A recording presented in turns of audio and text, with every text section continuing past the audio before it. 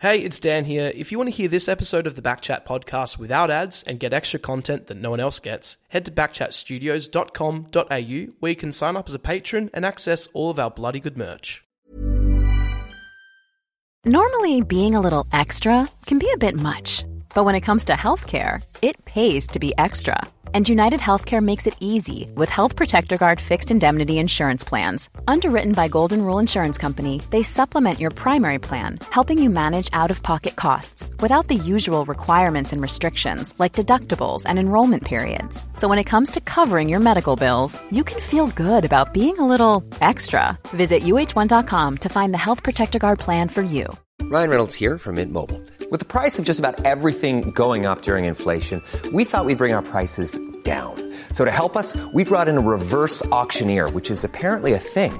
Mint Mobile Unlimited Premium Wireless. How to get 30, 30, how to get 30, how to get 20, 20, 20, how to get 20, 20, how to get 15, 15, 15, 15, just $15 a month? Sold! Give it a try at mintmobile.com/switch. $45 up front for 3 months plus taxes and fees. Promo rate for new customers for limited time. Unlimited more than 40 gigabytes per month. Slows full terms at mintmobile.com.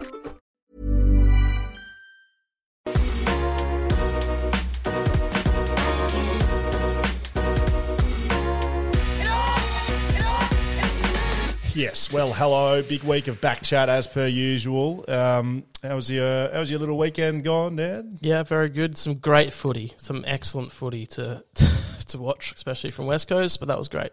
You are a proper West Coast fan. You come in a bit miserable when West Coast don't go well. It's okay if Freo go well and West Coast don't.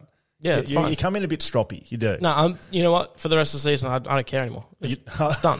That's even better. West Coast. You know what? They're that bad. I don't care. I don't even go for West Coast. It's not worth investing my energy in. We're just it's official. We're the worst team. It was disappointing. I will say West Coast were disappointing. Freo very good though. Yep. All right, good. Yeah, you're right. Very good. Back chat, you know where to find us. Back chat, _, all socials, TikTok, Instagram, Twitter, hello@backchatpodcast.com.au. You can find it all at backchatpodcast.com.au. Yeah, if you haven't been to the website for a while, just give it a look. Yeah. It's good. It's very good, a bit of an update. Yeah, I like it as well. Patreon members, hello. Thanks for being with us again. Another week, another month. We love your support. You're doing great things. If you haven't checked it out, Whippersnapper Whiskey, discount code over there. A couple more discount codes coming very shortly as well. A couple of exciting partnerships to announce. Not this week, though. Okay. That's just a little teaser. But if you're not a Patreon, you can find that over at our website. Sorry. God damn. How do I not? Patron. Yes. Yep. But we love our patrons. Thank you very much. Whippersnapper Whiskey, looking after us again. Don't quite have them poured today, but we may just... We will. We'll get there. Having a nice little sip of a beer at the moment, but Whippersnapper, best whiskey in the world. Yep. It's official. I will make the point, though, they weren't the best whiskey in the world when they didn't sponsor or partner with Backchat. Yep. They partner with Backchat, best whiskey in the world. Yep. Shoot them to the stars. It's not like chicken and the egg. Yep. Like what came first? Because it Backchat. Oh, yeah, that's right. Because Backchat came second. Yes. And we made them who they are. No, that's a lie. They do great whiskey. We love them. Thanks for supporting us. Let's get straight into it. Fantasy. Yeah. How's the team? I feel Really like we've improved this week. Very good. Why don't we start with me, because let's start on a high. Not a single DMP did not play. I love that. I promised I'll be positive about it this week. I've said I'm making the top 100 by the end of the season. My captain went crazy, 276 points. Ooh. Dunkley. Oh, Western Bulldogs. Made that change last minute as well. Dunk. Yeah, this is a slam dunk. But yeah, good. I think I've moved up. Really good. Well done. Charlie, welcome. Good to have you here. Yeah, thank you. How's your dream team looking? I had a pretty good week myself. Jumped up a couple of places. I'm getting closer to that top 100. I'm at 110 now. Okay. 116. Big boy. I didn't captain Dunkley. I had McRae captained. Was he okay? He didn't get 100. Well, that's not He got good. 88. No, he got 88. That's not good. Yeah, I should have made the change. Indy, Indy's in the house today. Hi, Indy. Hello. This isn't your podcast debut, is it? No. No, I think it was last week, but Okay. I didn't speak into the mic, so look. How's your fantasy team going? I mean, we've covered this. I don't have one in. Okay, I thought I'd just broach that again. I did remember, but I thought I'd ask and embarrass you again. Thanks for that, Indy. Appreciate you helping out again. If you want to make one, you can always be in it and then try not to come last. You could probably beat Kat. My team, Yep. How's it going? Go on, tell us. That's why I'm positive. I'm up and about. I've jumped almost 20 spots to 65. I've come from 86. I've come from 85 to 66. Huge. Yeah, well done. Big jump. Big jump, Charlie. 86 to 65th. There you go. What is that? What do you put that down to? What have you done? Is it just your team's finally? Yeah, Okay. the rolling's starting to happen. Just was building quietly and nicely. That's what I was doing. It's not correct. Correct. I mean, it's not what I planned. Yeah. But we will continue to grow. And Yes. I had Dunkley captain, just like you. Yeah, well done. But more importantly, I mean, what we're all here for is to hear how the hot guy team is going, the hot boys team. Yeah. My wife, Alex, well, she's going very well. Didn't captain Bailey Smith this week. Big error. What did he end up with? Like about 93. Okay. A lot better than her actual captain, Petrarca, or as she likes to call him, Patricia. Don't know why. She doesn't know his He's name. pretty? Yeah, Patricia. Petrarca. He got 70s, real bad as a captain. Still in the top 500 in Australia, though, so can't complain, can you? No. She's moved into the top 10 of Backchat. She's into the 9th. My goodness. The absolute fucking scenes that will happen if Alex fucking Schofield wins this fantasy competition. I'll tell you what. It's all a ruse for you to get to the grand final, perhaps. I would happily say, I'm controlling our team. I'm making the decisions, and I've got 2 teams in the comp. I do not. Yep. The jealousy and I dedicate my life to Backchat. Love doing what we do here. Mm-hmm. But the other dedication is to fantasy football. And my team's a piece of shit. What's your team's name again? Backchat Scully. That's your team name. Oh, I That's mean, your fuck first me. problem. It's That's Backcat. What's yours? Be My Valentine. This is creative. You're a joke. Okay. Whip around. Let's go. Whip around the league. What's been happening? Roaming Backchat. I think it's going from strength to strength. If Yes. you haven't seen it, don't know about it, Charlie sends himself out. We don't even send him out there. Yeah. Charlie just goes, you know where I want to be? I want to be at the footy Amongst every week amongst the people because the people bring us the content. Charlie, roaming Backchat. Tell us about what is it? What is it? So basically, I will grab a microphone, someone behind the camera, and I'll just run into crowds and I'll start yelling questions at them. And I got to be thankful for the line there at the Campfield. That's a great little spot. You do seem to just hang around the slightly inebriated members of the Campfield. Look, they're a little more forthcoming. Good. Yeah. It looks like it's a bit of fun out there, though. You had any like I've always of got love? a smile on my face in it because I'm just having so much fun. Bit of love? People getting around physically? Yeah, I'm getting a lot touching. of hugs recently. I think I had about 6 hugs on Saturday night. Wow. Yeah. Good.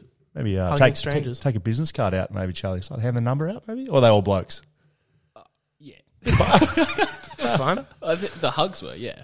Okay, Backchat, roaming Backchat. So Charlie heads out, West Coast and Freo, gets in amongst the people and just gets the content that we need. Like, ask Carlton fans, why did you steal Adam Shearer? Yeah. Not happy with it either, a lot of them. Yeah. But they lost, so, I mean, Freo win. Happy days. Absolutely flag mantle. It's the new mantra, flag mantle. The lid's off, mate. I cut out like quite a few people saying that because it would have just been the whole 2 minutes. It's flag mantle. The listeners of this podcast know that we've been very pro Fremantle this year. Yes. Now, I mean, you get a bit grumpy when they win and West Coast lose, but I don't particularly. It actually makes me sometimes I a bit like happy. Fremantle winning. I just don't like the way the fans. I'll tell you carry what, on. the people who've been listening to this podcast know that the lid's off. The train's going. I hope you've booked your flights. Have you thought about booking flights yet, Charlie? I actually was. One of the people at roaming said it was $4.40 on Jetstar, and it's not That's bad. a deal. That's a good deal. I think that's one way, but do you need to come back after that? That's a good point. We'll never see him again. Now, we got a little something we want to roll out, just something a bit new.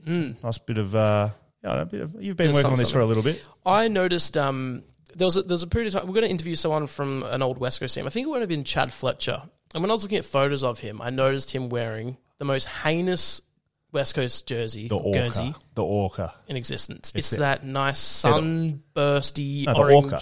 The orange, the Orca colour. It's like, Yeah. it's called the Orca, mate. It's, Okay, it's I one of didn't- the worst jumpers you'll ever see in your life. It is. It is one of the worst. And I thought, mate, there have been some horrible ones. That's probably West Coast's worst.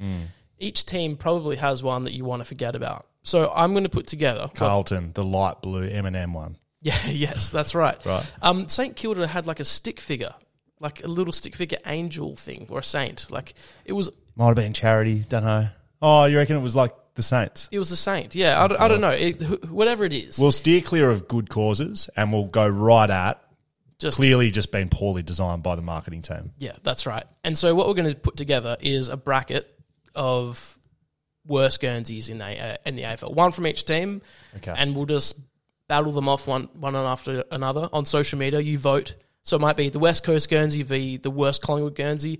Whichever one gets the most votes, that will be the winner of that little bracket, and it'll go on to meet the next person in the next round. Is it kind of like a wildcard round? Like if they lose the first round, they can kind of come back in another way? No, what we'll probably do is give them some seedings, so one should beat 8 and all that sort of thing. So that's going to be coming up on socials, but we probably need a little bit of help getting the worst, because I'm sure we'll pick 18, there will be one that we missed. So if you know of a horrible, horrible design Guernsey, send us what they are. Backchat __ on Twitter, Instagram, TikTok. You can get in contact there or just email us, hello@backchatpodcast.com.au. Every fan base would have that one Guernsey when you're like, oh gosh. Why don't you start something on Reddit?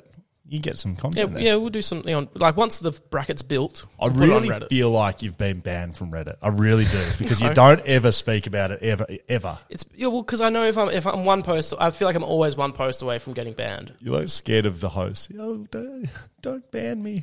Well, I use the site a lot. Who was the guy that ran MySpace? Who was he? The guy? Tom. Yeah, it's like Tom's running Reddit. Who's the Tom of Reddit?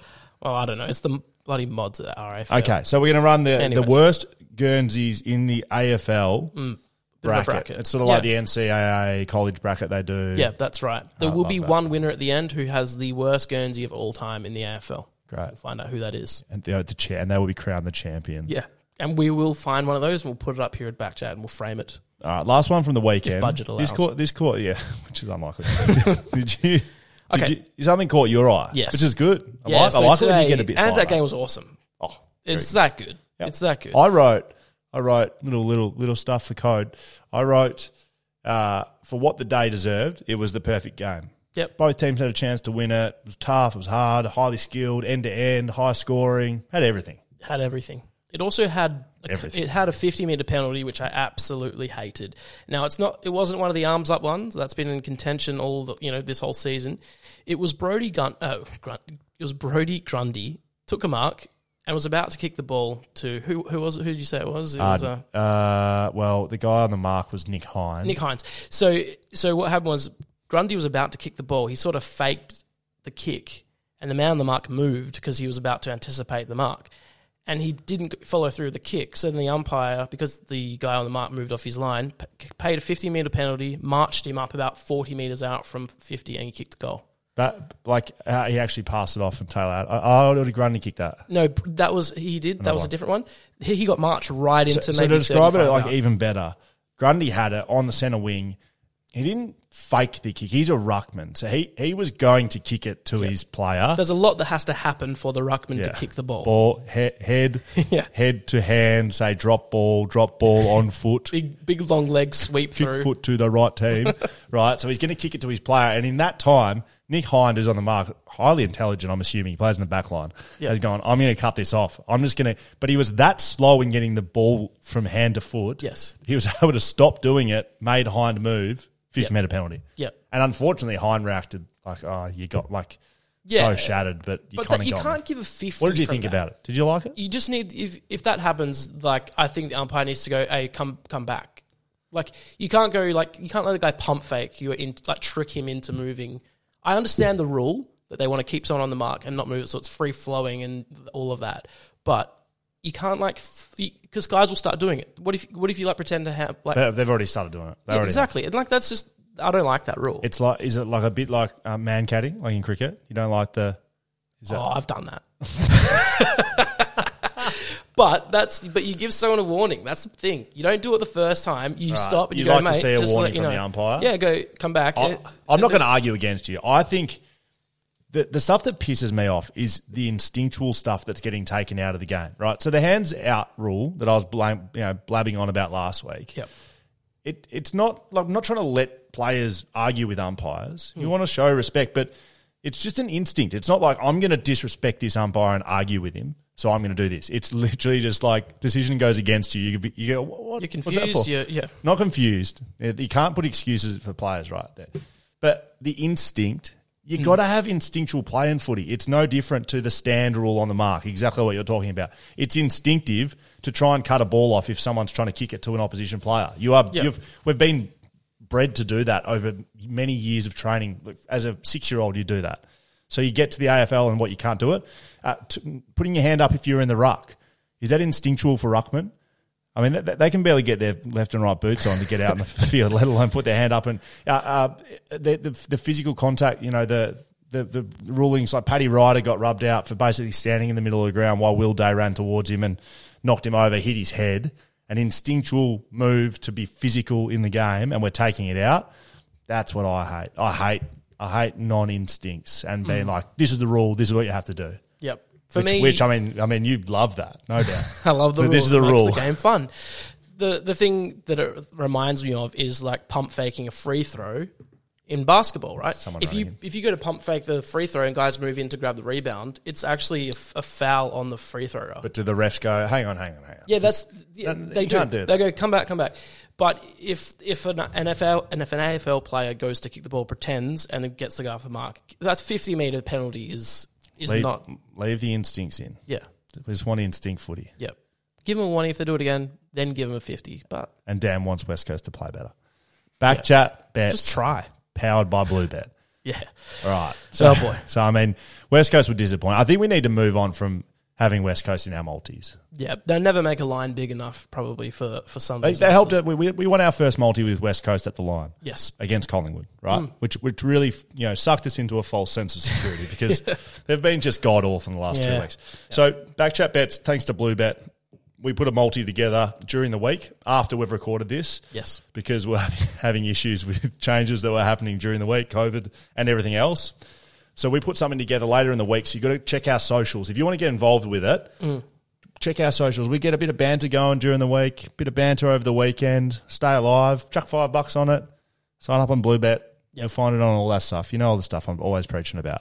So this week. Oh, boy. Will's pick. West Coast at the line. So it was 20 points. West Coast had a 20-point head start. Yeah. Did not help them. They About lost 3 minutes in, I was like, okay. Yeah. Because they kicked the first goal of the match. Yeah, I was like, okay, that's 26 ahead. 74 minutes later, they kicked their second goal of the match. So, that did not go very well, and Port Adelaide absolutely belted them, over 10 goals. So, we were done and dusted before we even got started. But just to go over it, Charlie's pick. Yeah. Charlie, you've been actually really hot, mate. Haven't dropped a leg yet. Oh, Charlie. Feeling pretty good. Watch him drop on this week. I've jinxed it now, haven't I? I mean, Freo to win 1-39. What I do like about it, you're not trying to get too inventive. You're not trying to pick the margin. I'm playing it safe. Yeah. Good. And we need that. You need that. You Otherwise, do need we're one going to end safe up with an leg in impossible there, multi. Because we go on and put on the next part of the leg, which was Jordan Agoe to kick 2 goals. He had a pretty good game. Kick 1. Did he end up with 1? I thought he ended up with 0. He kicked 1. 0-2. I checked you just before I came in. Okay. He had 20. I think he had 22, 25 touches. 27 touches. Absolutely dominated. Did not kick a goal. 0 goals. He was in the middle a lot. He was 2 goals under what he needed to kick, which was 2.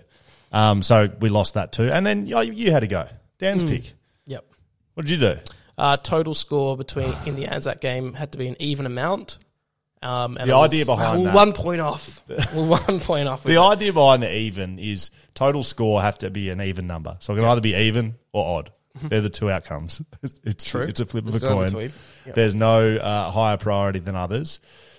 The idea was to be still alive coming into the last leg. Yep. And then we're all watching to the last second of the game. We'll say this though. And we would have lost again. So it was odds, and Essendon had like a kick into the middle, and I was like, oh, if they run this down and they kick a point here, like it would be magical. I will say this. Okay, I'll counter you saying this with. I'll say this. We're not betting on West Coast again, and we're not doing odds and evens. All right, we're going to use our brains. We're going to get a win for the people next week, okay. and we're going to take down Bluebet. I was talking to the guys the week before. They were worried. We're going to take them down. Yep. We're taking them down this week. No fines this week. I've got one actually. It's for you, Charlie. I don't need the story. I know all about it. We asked you to go get some fillet of fishes last week. For me to eat, which was just putrid, clearly. A disgusting burger, undercooked, barely fish, barely seafood. You went down to Macca's. You didn't go through the drive-through. You went into the store. Actually, why? The $2 fine for you. Why? I couldn't say to another person, I want 3 filler pictures. So you had to do the screen. Yeah, the screen that's anonymous. There's no judgment there. And I could just grab the bag silently and leave. The good thing about using the screen with the fillet fish is that area of the screen is so rarely touched that you only need to tap it lightly, and it's like the sensors are still fresh on that bit of the screen. Very good. I reckon the screens would be able to smell a fillet fish from a mile away. If you do want to send a fine through, though, backchatpodcast.com.au, there's a little tab up the top, fines, a nice little table, little banner. You can find that. Send a fine in. It'll be fine. You send it. We read it. Okay. I like how zippy this has been. We've got a big interview coming up. Oh, yeah, we haven't even told anyone. Brownlow medalist coming up. Shane Wobo. Yeah. I mean, it's probably going to be in the title of the episode, so... Oh, they know. But I'm just saying, we're just whipping through it with it because I'm fanboying a bit. Yeah. There's not many Brownlow medalists rolling around. I'll tell you that right now. No. How many are there? Charlie? 80? Don't go off the top of your head, Charlie. I was going to guess. It's got to be about 90. You'd think there'd be no Charles Brownlows before he finished playing. Like, they're not giving the Brownlow away before he's done. You got to remember as well, there was a few joint winners. True. Oh. And some back-to-back, These are good quiz some questions. doubles. Yeah, it is. I'll find out. Okay, thank you, Charlie. Let's do You Send It, We Read It first. Andrew Vitalin's a very regular contributor to this section. We absolutely love it. Hi, Dan and Scoey. Hello. Is it now the ideal time for the AFLW competition to be revamped? Starting next season, they could play under the now defunct AFLX rules. It could be then rebranded as XAWFL. X-awful. Kind regards, Andrew. Okay. Yeah, no, it's not. I mean, they're well way down the line to make it a proper competition. If you watch the grand final of the AFLW, if you think the quality is not good enough, now, if you watch a West Coast play, it's not. They're not. But if you watch a West Coast play in the men's comp, their standard's not good enough either. Mm-hmm. Like if you put West Coast against Melbourne this week, they would lose by 20 goals. Yeah. Right? So in the AFLW, it's no different. If you watch the worst teams play, right, it's no good. The grand final was highly skilled. They played at Adelaide Oval, or Adelaide Melbourne. I think that's correct. It'd be terrible if it's not. Highly skilled, enjoyable to watch, decently high scoring for a women's match, and it was great to watch. So I don't think we need to go backwards. They're going to keep going forwards. I'm a bit concerned with some more teams coming into the competition this year that the talent's going to be spread too thin. You can't just create more talent.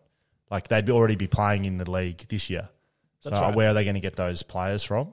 It'd be like if you came in and added another 2 or 3 teams to the AFL men's, the quality would drop as well. So yes, that's not a positive thing, but I don't think the answer is to make it like the T20 version of the AFL. If you make it novel, people will sort of, I think that would turn people off. It'll start turning into like the lingerie football league was an absolute joke. We don't want that. No. Absolutely not. I do like the AFLX though. Right. That competition was fun as, and people like shit on it a lot, and it was awful. But I just love that they gave it a go. And I'd like to next guest that we have that was in the AFLX, we need to talk about it. We need to Fifes Flyers. Hey, Fifes Flyers, the best team in the history of the comp. Of course, you remember that. What colour were they? Oh, I want to say like they were grey or something, maybe orange. Yeah, there was some odd colours, and they did the whole like walk in with the Alex Rance came in on the hoverboard. Yeah, I rate it. Yeah. I got to say, I rate it. I didn't rate it at the time. I was looking at the players like, look at these fuckwits, because I had to play against them. They come upcoming weeks, and I was like, I'm gonna. But now watching as a fan, I'm about it. Have you seen the new baseball league that's been going around? And it's sort of like a novel baseball league. So it's like the quality's high. Like, it's not just like amateur people. I mean, it's obviously people that are not good enough to play MLB, but they do like the pitcher is about to pitch the ball, and then a song starts playing, and the whole outfield are doing the same dance at the same time, and then they pitch the ball, and it's a strike, and the fans like get into it, and there's like a banana ball. Like, there's just all this crazy stuff. That's good. Yeah, I mean, because baseball's quite a long game to watch. Yeah. Like 8-9 innings. And it's boring. There's like 5% action time. Unless you drink, then it's fun. Yep. Matt Harris. G'day, team back chat. I've raised this on socials once, but I thought I'd send my Dan Cont style sporting achievements not on the football field, one of which is also also relevant to the fines regime. Wow. Okay.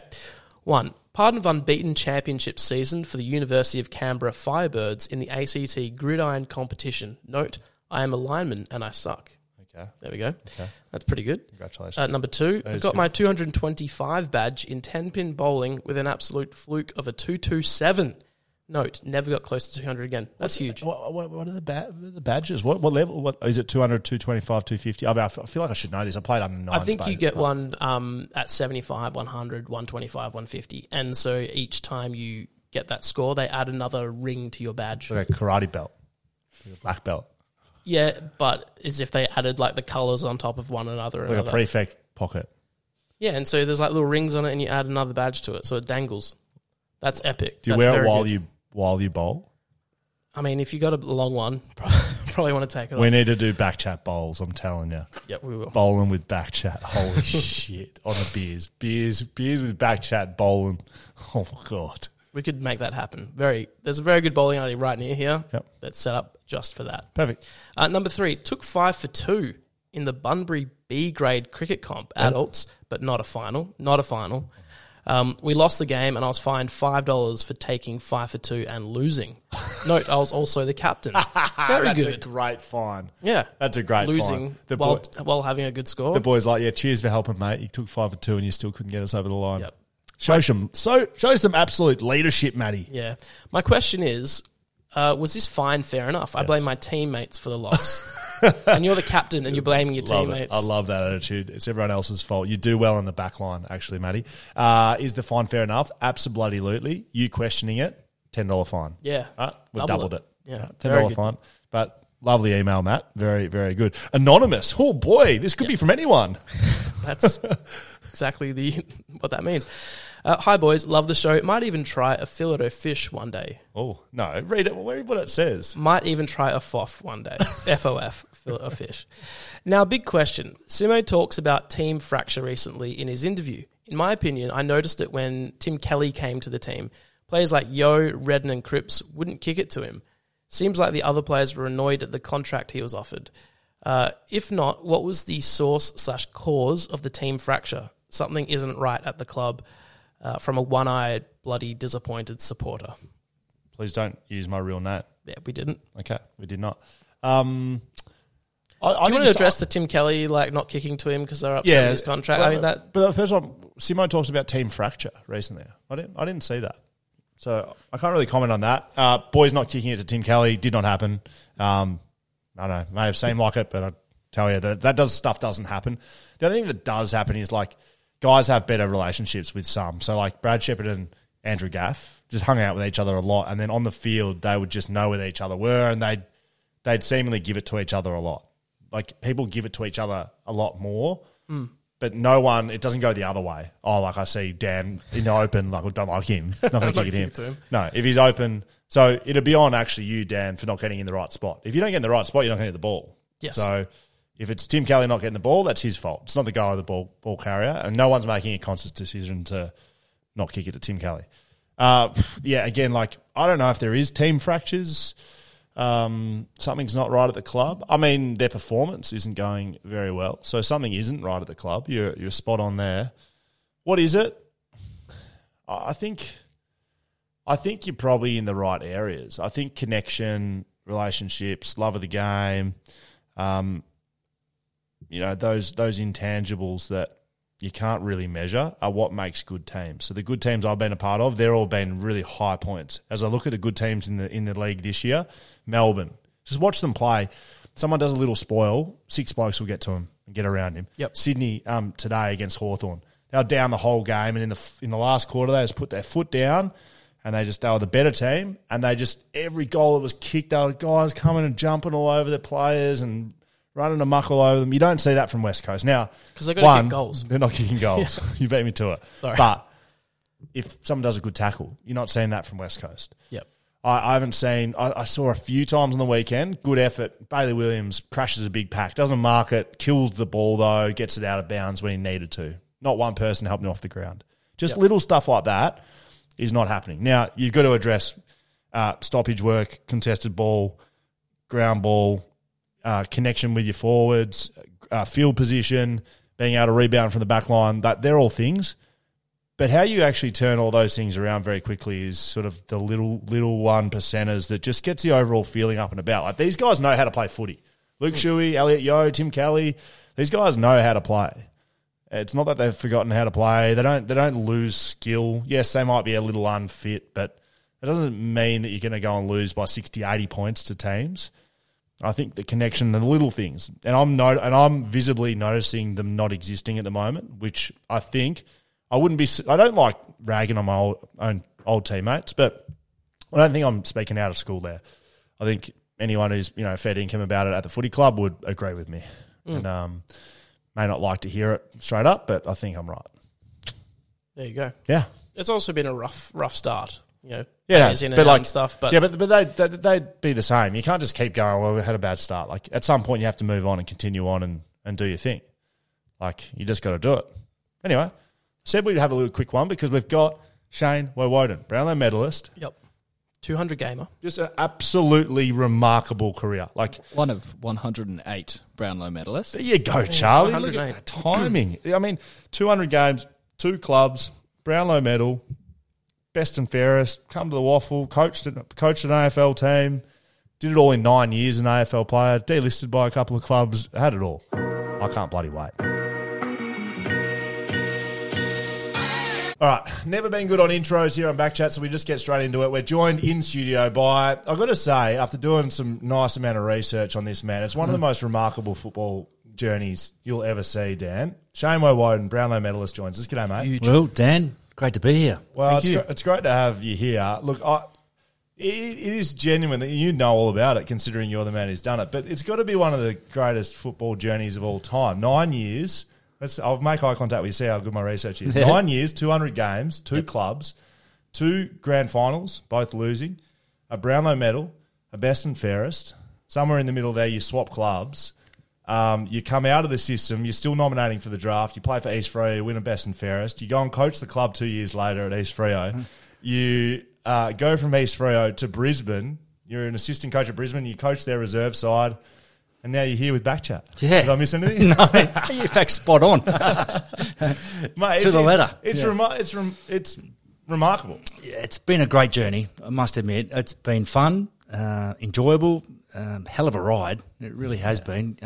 And my journey and my dream was always to play AFL footy and get there somehow. And unfortunately, it was a couple of years later than what I wanted to, but I think it was meant to be. And I get in the system at 20 and have 9 wonderful years, 2 extraordinary football clubs, and come out the back of it and played some footy and won a couple of awards and I've achieved my dream. That's the other thing. 9 seasons, it's a long time, but it's not like you did all of those things over 20 seasons. Like, you really crammed it all in there. It took me 14 years to spit out 194. It's taken 9 and got 12. The math doesn't even make sense in my head that you could do that. Now, I know that's important to get to, but we're forgetting our first question for our guest, Dan. It's got excited. Now, Shane, we asked the same question to every guest that comes on this show. Now, we know you've done a lot of great things on the AFL field. You're a Brownlow medalist. You're one of the best to ever play the game. That's fine. We're here to tell you we don't really care. No, that's fair enough. That's fair enough. We do. But we want to know your greatest sporting achievement, not on the AFL field. So you can play footy. Great. Very good. What can you do outside the realms of AFL? We've had Andrew Bogut's beaten Phil Hellmuth in a game of poker. We've had Tom Hawkins is a under-17 high jump champion. Hayden Ballantyne could throw a javelin. Yeah, he could. I was an under-9 80-metre hurdle state champion, right? So you can go as long or as deep as you like here. Tell us. Callum Sinclair was always the lead at his high school plays. Yeah, he was the lead. Apparently, he just dominated that. So whatever the field is, doesn't matter. Callum under primary, intermediate sprint champion, year 4-5. Quick as a kid. Did it again at Linwood Primary in 5-6. Went to Broome, year 7, because my father was a CIB detective. Not even near it. Once you start up there, and you're playing against some and running against some real fast Indigenous boys who have unbelievable athletes. And I knew I was up against it. So here I'm thinking, The quickest man in Perth. I'm a great long jumper. I've got some speed. Nah, not even near it. So that's what happens when you go to the inter-school competition. Like you dominate at your school. I mean, I used to get second a lot in 100 meters. Did you? And then one time the guy You don't strike me as quick. No, it was a bit quick. And then the one time this guy was sick or something, he didn't run the 100 meters, so I came first. Then my school sent me to the inter-school. I think I was dead last. There are. Yeah, so I classify myself now as a mud runner. I was in my career, so no speed here. All right, there we go. Linwood Primary, 100-metre specials, about under sevens, you reckon? Yeah, it would have been 10, 11. Okay. Yeah, you're 5, 6. All right, we like that. Very good. You mentioned your parents, the old man was moving around. Is this your parents Ukrainian? Yeah, so that's my stepfather. My mum and dad split when I was about 6. Right. My father, he was born in Germany and lived there for 4 years with grandparents who are Pole-Ukraine. So they left Ukraine or turned and ran back in the day. Went to Germany, stayed there for 4 to 5 years, had a couple of kids, and then jumped on the boat and fled and came to Geraldton. So you were born here, or you? Yeah, I was born Geraldton. Lived there for 10 years, and then made the way here when Mum and Dad went their separate ways, and we moved to Perth with my stepfather, who's my father now, has been for 35 years or for 40 years. I've just been tracking around Western Australia and. Sounds like you travelled a lot. Yeah, we did early days, particularly primary school. I think I did 5 primary schools. Wow. Between Geraldton, Perth, Broome, and then got a cricket scholarship at Kent Street. Came down and boarded for year 8. Cricket scholarship? Yeah. Can play? Just a little hack. Somewhere Batter there. or a bowler? Hey, I thought I was a batsman, particularly through junior cricket, a little bit of bowling keeping. But then as soon as you play seniors, so Kim Hagdorn was my coach at South Perth through district. Wow. And when the boys elevate and go to grade cricket, you boys bowl. So you get a bat when it's pitch black and it's not happening for you. So, and then 16, made the choice. It was a numbers game for me. You've got to be the best 11 in the country or you got 1 of 600 chance. So I'm not playing cricket for Australia, not in that era. That's a fair call. Yeah. So you mentioned off the top, you don't get drafted as an 18-year-old. You're a mature age draftee. 20. I mean, this is what we're talking about now. I'm certainly banging on about it in the media that we should be adding more guys that have got some more experience. How was that? Not knowing, was that were you developed enough at an 18-year-old? Why did that? Looking back at it, probably not. Yeah. I think my 18th and 19th year, I missed 8 weeks each year with a broken foot. So I missed a fair bit of footy, but probably physically not ready. Whether or not I was technically ready for the game. I only played 3 senior games at East Freo in 95 and 8 the following year. So it just wasn't ready. And then I missed out on the 96 draft as well, but that was the first year of the rookie draft coming in, the inaugural year. But there was a few issues where the AFL wasn't quite getting off the ground. And back then, the pre-season drafts were in February, a month before round 1. So that's when I was drafted. So I went over in January, trained for 2 months. We're going to draft you, we're going to pick you up, and the rest is history. And then I played round 1, 4 weeks later.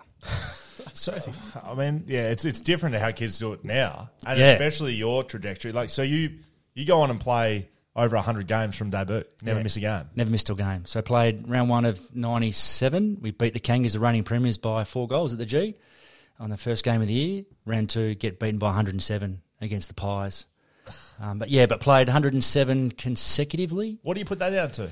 That's not usual, just for listeners and especially watchers. After 2 seasons of you broke your foot twice, right? Yeah, I broke my foot twice, and then 97 played every game. I think it's a bit of luck, but also whether or not I deserved to play every game in my first year. There may have been some form slumps, but I was under Neil Baum, gave me an opportunity, started a few roles in that first year, and then he got the sack mid-year, and Joseph Gutnick, I think he announced it on Triple M about half-time of the round 6 or 10 game, rough there. And then Hutchie took over for the remainder of the year, our assistant, and then Dana's got the job the following year in 98. That's Neil Danaher? Yeah, Dana's got the job for 98.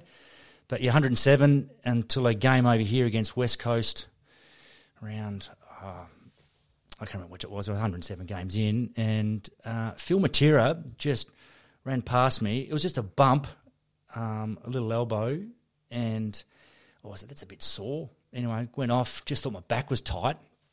Got some physio treatment where the real manipulation stuff, went back on, couldn't run, subbed, came back off. Scans the Monday, got a broken transverse process in my back. Oh, and they've been rubbing that out, have they? Yeah.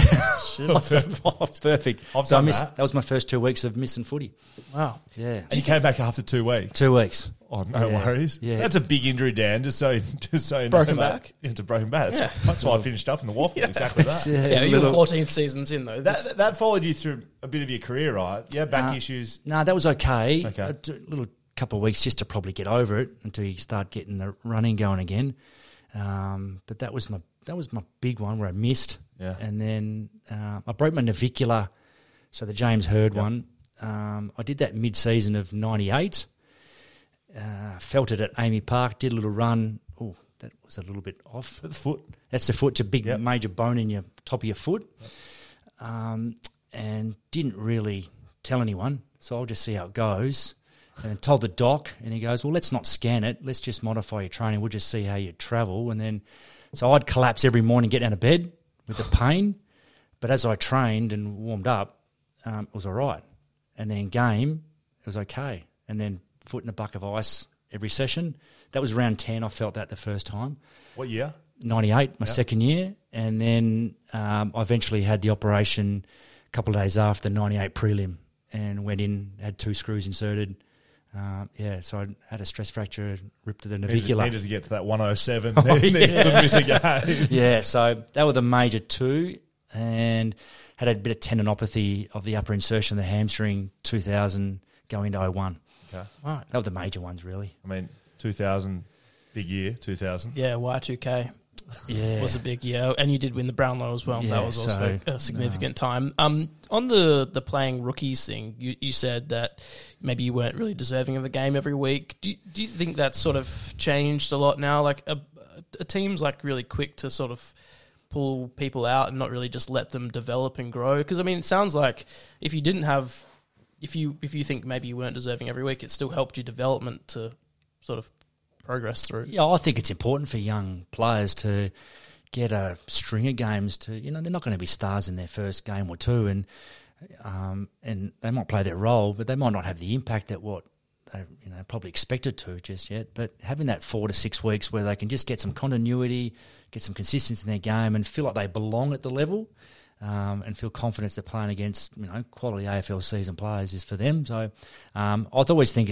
even when I coach waffle and bringing kids in, you want to give them a stretch and give them a chance at it. And if they're not up to it, well, you push them back for a couple more weeks and then bring them back in again when they're ready. So also hard with fans as well. Like I feel like the moment someone has a bad game, they're like, no good. Oh, fans can be cruel, whether or not they're opposition or your own.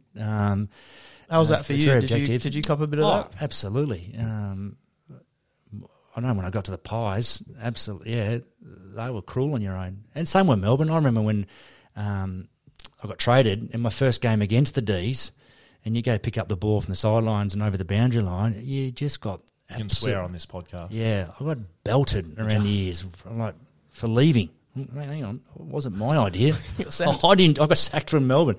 So, yeah, and I remember coming off the race at Etihad back in the day, and a Pie supporter, and screaming, "You coward," over the fence. But those passionate Victorian supporters, they just love it. Yeah, they do. So we're going to get to you jumping parting. around No, it's fine. Parting ways with Melbourne and moving to Collingwood a little bit. But 2000, big year, Y2K bug. Well, what do you remember of the Y2K bug? Do you remember? No, we're going to refresh the memory here of the We had Y2K. That's to reset the clocks. Yeah, so at the end of around 1999, The millennium. towards the Millennium, end, there was this big thing that, like, man, the whole world's going to shut down because our clocks aren't going to know what to do when they refresh Basically, back the to computers zero. are going to get to 1999, and then they're not going to. Yeah, not once they gonna go work. to zero, and there was like people filling up their bathtubs like on New Year's Eve because like they weren't sure. I remember like people I've got like a terrible memory. unplugging like toasters and stuff because they weren't sure if they were going to blow up. Like legitimate things. There was like this. I don't know. I just when we saw that won the Brownlow in 2000, I was like, that just reminded me of the Y2K bug, and you would have I don't really remember much of it because I was 10. I don't remember much of what happened last week, let alone 22 years ago. There you go. Well, okay, so you go through 2000, you play in a prelim in 98. 99 is a bit of a down year for Melbourne, sort of up and down, probably until last year sort of signifies where Melbourne's been at, right? But we can't really say that anymore. 2000, you win a Brownlow medal. Probably should start with that. I mean, what's that experience like? I mean, did you rock up Brownlow medal night knowing you were a chance? No. Mate, You were 200. You were 200 to 1 at the start of the season. yeah, I came into 13s, I think, by the time the night was there. John Longmire was my manager at the time at IMG. Was he? Yep. And Manager.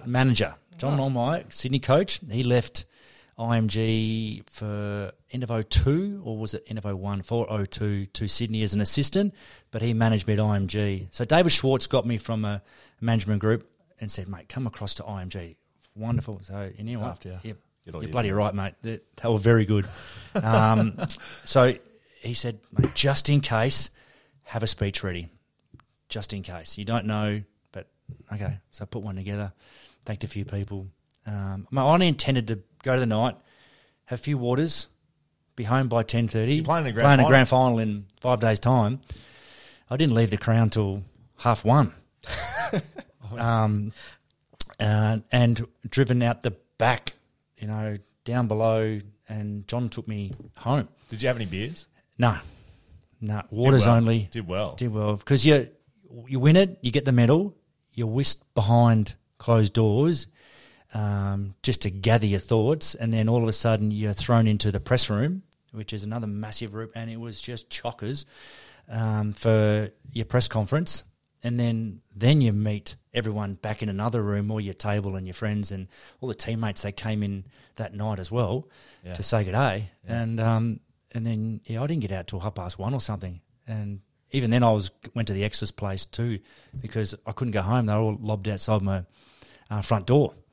So there was door stopping proper back in the day. Back in the day, and I probably didn't get my time again till probably late Wednesday afternoon, where I can finally now start to prepare for a game. So, if I had my time again, that's one thing I would not do. I'd make sure that Monday, Tuesday is me and my prep, and not have to go to functions and do all these things and do clinics, and it's ridiculous now. So. I mean, but you've won a Brownlow. Like sitting there on the night, there's clearly during the count. Like I've had one Brownlow vote in my entire career, so don't know what it's like. But you're sitting there and they're reading votes out, and you start realising there's a chance. Like, You remember what round you thought like I'm on here? Well, round 8, I'm at 15, and around 8, right. I bolted early, and I had a good start of the year, and then plateaued. But when I plateaued, I think between rounds, 12 or 10 to 16, all the other guns, so Hurd, Voss, Rashudo, McLeod, West, Koutafidis, Big names to beat out. they weren't voting either. So I was in the mix with 3 rounds to go or 4 rounds to go, and then I polled a 3 at round 21 and then 2 in the last game against West Coast, which I went, serious? How did I get 2 in this game? Must have been the tips. You must.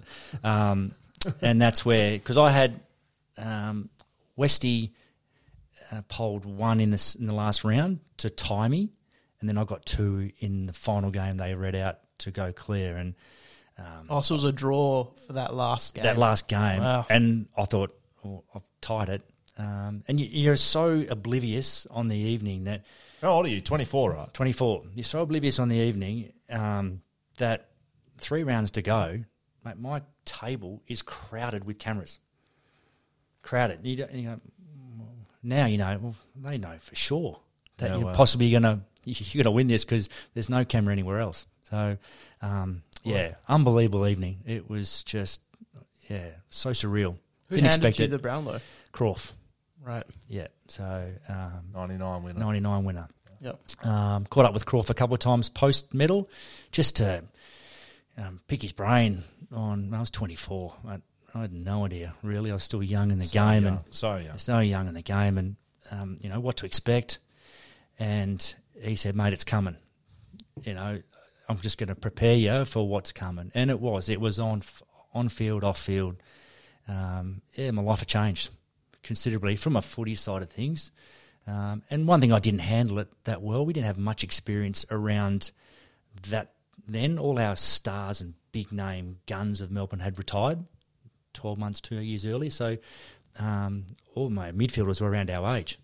So just to be able to lean on some real experience wasn't quite there anymore. So that would have been nice. But, yeah, I didn't handle it the way I probably would have. And if I had my time again, I'd do things a bit differently, yeah.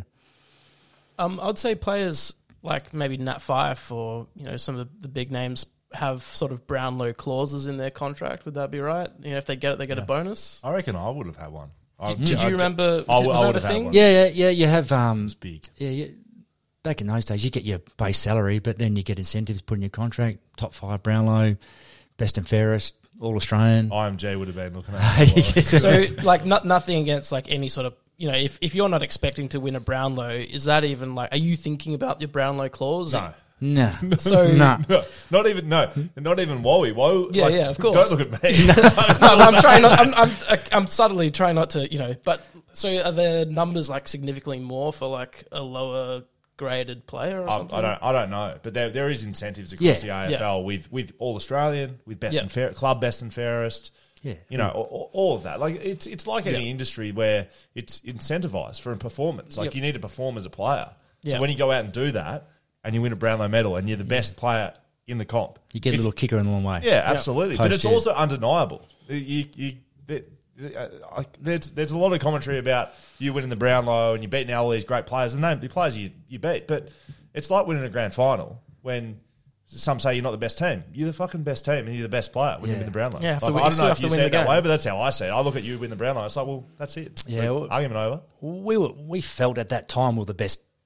We weren't the best team, but we were very confident we could match the best. And we only had to beat Essendon that year, and we had a massive run at the back end to, I think, won the last 10 of 11 to storm into the grand final. And a young team, we've had all our draftees that year playing in the grand final, and they just physically bashed us, took us to town in that area. They were more experienced. Oh, yeah, they had big bodies, hardened, and they were filthy on 99 in their exit in that prelim. Yes, Carlton. Yeah. I remember that 2000 grand final.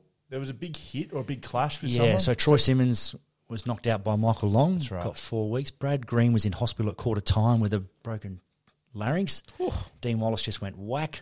And it was on. It was spot fires everywhere. And I remember having conversations with Neil post when he was at West Coast and caught up with Coffee a couple of times and just chatting about the time and the week leading up, and he said he would have done things differently.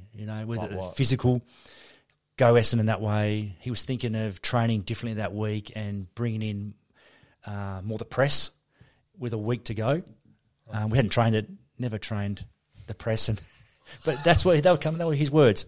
Right. Let's try and throw something completely different. Right. Whether or not he thought we could win it or not, who's to know? But you did just go about it your own way and try to beat them the way that we'd normally done. We had lost by 4 goals during the year, but on the day we started really, really well. I think the skipper missed one from the goal line. We missed a few set shots early. We felt like we were in it, but then all of a sudden they flicked the switch and away they went, and the game was done by half time. We lose by 10 goals. That experience of them losing 99 prelim, even though it's not a grand final, that they were hungry, driven. Yeah. They lost the one game during the year. I don't think they'd sung the song at any of their victories all year. Wow. That's the whisper I heard. So they wanted to win it, and and then as the best player in the comp, it was voted that year. There's been some funny stories. I remember walking off the ground when I was at the Pies and we played Brisbane in Brisbane, and I was walking off and having verbal stoushes with Johnny Brown and Michael Voss. And I can't remember which one of them said it, but one of them said, "You are the worst Brownlow medalist ever." So it might have been Brownie. And Brown and I are good mates. I've had some wonderful times. But, yeah. Did you have a comeback for that? I mean, it's pretty simple for mine, isn't it? How many Brownlows do you want, Brownie? That's one more. Yeah, I can't remember if Vossi said it or Brownie, but Vossi's but good mates. Yeah. He was a very good player. Oh, yeah, and that's been part ever since. I've had the one really, really good year, and then also rans on a few other years, and not as the consistent. That's probably where looking back at it on reflection, just the consistency wasn't there year in, year out. Like I struggled post 2001, and because tagging was such a big thing back then, and there was no such thing as systems. Team defense. The ground was long. It's one-on-one, and if you've got a tagger that can run and be brutal on you, and it was big in those days. So copping attention every week. I remember the first practice game of 2001, we played Richmond at Princess Park. I started on the bench because I had interrupted pre-season. I only started training in Feb, and walked on the ground 10, 15 minutes in, and Steve Ziller, who was at Richmond, who was their tagger, he was on the bench too. Straight on, locked on. Here we go. Wow. This is going to be a year. So I went, righto. Wow. Mate, we're in a practice game here. Just go and have a kick and have some fun. Nah. This is the way it is. So, yeah, the learnings from that were huge for me. Do you look back at, winning a Brownlow, and you win the grand final, and you play in another losing grand final for Collingwood later on, but do you look back in 2000 fondly? Yeah, absolutely. We're probably 2 years ahead of our time. Yeah, we got to the summit. We just didn't put the flag in the sand and really hoist it. But I was really proud of the group, how we responded from 99. We came together in Mexico on the footy trip and make a stance and go, we're going to train here. Cancun. Unreal. Greatest place on earth. West Coast 2012. Yeah. How good. Best footy trip we've ever been on. And we're going to set the scene here, and this is going to be our year. So we got back and got to work, and we had a wonderful year, had an unbelievable year. It all just clicked for us, and just couldn't replicate it the following year. So jumping well ahead here, what's it like? That was the last grand final Melbourne's played in 2000 since 2021. The grand finals in Perth. I'm assuming you commentated. You would have worked the grand final here. I was asked to commentate. I knocked it back. Really? I was rostered on. Week and a half out, I rang Clint and said, mate, I'd like to be a spectator in this one. I'd love to pass it up. And he understood. There was no problems with that. I wanted to just be a punter and just go and enjoy the experience and just soak it all in. What was it like being involved in that last grand final? And look, you end up leaving Melbourne, and it was quite a public separation effectively. Yeah. But you were a Melbourne guy. You were drafted by Melbourne. Your son's now...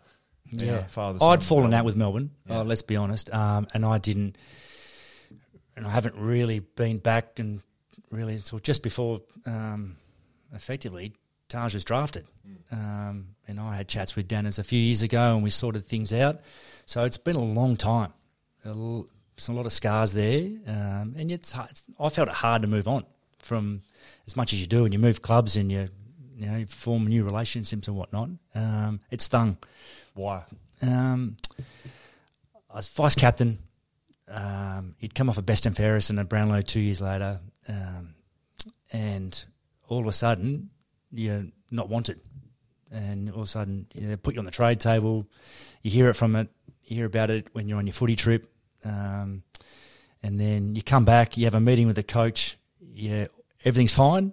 You shake hands. We'll see you in a couple of weeks in pre-season. Never step back in the footy club ever again. So we went to Mauritius in South Africa with my fiancée at the time, and then it all went through then. So it was a horrendous time. I was trying to relax in Mauritius and have a bit of time and tan up and enjoy the hot weather over there. And I come back and I'm a Collingwood player. So, it was a horrendous time. But then when I walked back into the Collingwood Footy Club, I loved it. So I look back on it now and go, as much as I called out that I want to be a one-club player, I look back at it fondly now and go, I played at two very good footy clubs, historical, big. I got to experience both. Melbourne was struggling financially, walk in the Junction Oval, the sewerage is leaking, we've got a three-legged card table, we've got killer pythons, tubs of yogurt, Coles muffins, post-training, and then I go to Collingwood and I spent 18 months at Vic Park, but, and the first thing that's asked to me when I get screened is there anything in this gym that we haven't got that you need? I went, righto. Wow. Well, this is a good start. That's different. Yeah, and then all of a sudden lunches are made out, and then I go to get the Lexus Centre in 18 months, and I go, I get to experience this. So, and I had a wonderful time at the Pies too. Unfortunately, only 3 years, which I didn't sign up to be just 3 years. I wanted to play another 4 or 5, but it just didn't work out that way, and it was done. Back on the Melbourne Collingwood split, I mean, in hindsight, I think always you probably look back at most things in life fondly, right? Not just you, but me and everyone else. You sort of, in hindsight, it's a beautiful thing. It's like I learnt and I grew, but if you take yourself back to at the time, like it was personal, right? And public. Yep. It wasn't like behind closed doors, it was public. The fans were involved. Melbourne fans were filthy. Yeah. Collingwood fans were, I guess, happy to an extent. What was it like personally? Yeah. I came back here, and I had a Brownlow function at East Fremantle, and the 5 West Australian Brownlow medals were together, and there was a frame made up. It was a bit of a special occasion, and then the media were interviewing me then, and I let it rip. Yeah, I'm filthy, not happy, not how it all played out. Coaches revealing your salary in the media, not ideal. So, so it was bad blood, and it took me. We didn't play the Melbourne till round 12, so you carry all that pent up anxiety, anxiousness, that many emotions were running through. So 12 weeks to get there, and then when you run out against your old club, they were wanting blood too, mate. The captain was coming at me. It was really a surreal feeling. Why? Can I ask? Don't know. Like, there was one occasion there. You didn't want out, did you? I didn't want out. No, That's pleaded why it with the hurt so club. much, right? Yeah, I pleaded with the club, but they were really taking pay cuts. Happy to do it. I went 3 times, and then eventually you just go, you know what? Enough's enough. How much more do you want? And then I thought, well, it's never going to be enough. They just want me out. But then the Pies got wind of the fact that I'm on the table, and then you had a club, Bucks, Eddie, Mick, Barmy, ringing me up in Mauritius, wanting me. So you felt you wanted by one and really wanted, and then you just. So when you go back and you walk back into the Melbourne club, are you? And I had 2 years on the contract, so I held the cards. But I said, bugger it, I'll take a hit, and I'll go to the Pies. I'll get an extra year, and see if we can make it work. I walked out. And you reckon that's taken till Danners came over here and was working with the West Coast, and you it was able to sit post down that. It was probably only about 3 to 4 years, 3 years ago. So I was living back here. Yeah. So to maybe 18, Danners came over. I got a call. I rocked out to my driveway. I got a call from David Neitz and said, mate, the coach is coming over. He wants us to catch up. So I went, righto. Why can't he ring me? So I caught up with Danners in Scarborough, had a coffee for about 3 hours, chewed the fat for a little bit of time, went over the whole thing. He was going to, bit of it was he was going to write his book, and part of the chapter was on leadership because it was for his grandkids when they grow up. I said, yeah, no worries. And and part of the 3 pages of it was going to be my trade. Yeah. And so we just spoke about that, and he apologised. And he said he was sorry, which we felt really good. A bit of closure. And I know it's a long time ago, and we probably should have done it years and years ago, but we didn't. No one picked up the phone. And then this occasion, we let the dust settle and put it all on the line, and he goes, mate, it should never have happened. I didn't have enough control. I regret it. So I owned it a bit. He owned it. Yeah. He owned the decision. And he's the coach. He's not the list manager or footy manager at the time, but he owned it. It should never have happened. So, yeah. And I reckon it was the start of the rut of Melbourne, and then Leoncelli goes, Powell goes, Uze, Robertson. So the experience of the club started to get shown the door. They're good players and they should be able to go off in their own right. But they made list decisions, and it's only since the last 3 or 4 years that the club started to now make hay, and it's been terrific. So, Yeah, it was great. It was a great conversation with Neil because we had great times at the D's together. He was an unbelievable coach. He was my best coach, and we had fun and we achieved a lot together. So it was good to be able to let bygones be bygones, let the dust settle, and shake hands. And on reflection, I look back now, 2 great clubs, great career. Let's move on. Yeah, well, I mean, it's hard to do when you're in the time. At the time, absolutely. You get here and it's emotional as a player. I reckon when you're playing the game, it's emotional. You're all in where you're at and what colours you wear. So, and it was, it's a bit different feeling when you're coaching compared to playing and decisions to make and what you've got to do for your club and your team. So that's something I certainly learnt too when I coached on the other side. You feel like as a player that, everything you do is for the club. Like even, you're putting your relationship on, basically on the back burner, your children, your businesses, you're throwing everything. Everything comes first. You don't go out to drink because you got to. Everything is for the club and to win games of footy. Yeah. So I fully understand where you're coming from. Yeah. I mean, I didn't go through what you go through, but it's a similar feeling. You want to be wanted. Absolutely, you want to felt wanted because you feel like you're given everything. So give it back, right? Yeah, definitely. And I remember the AGM that year too, and I was at home, and Diane, my fiance at the time, she went to the AGM. Is it a bad decision? Hey? Because she had good support from friends and colleagues and people within the footy club. So she wanted to speak. She wanted to. Good on her. She got up to the lectern and was shut down. So wasn't allowed to speak. So can't remember.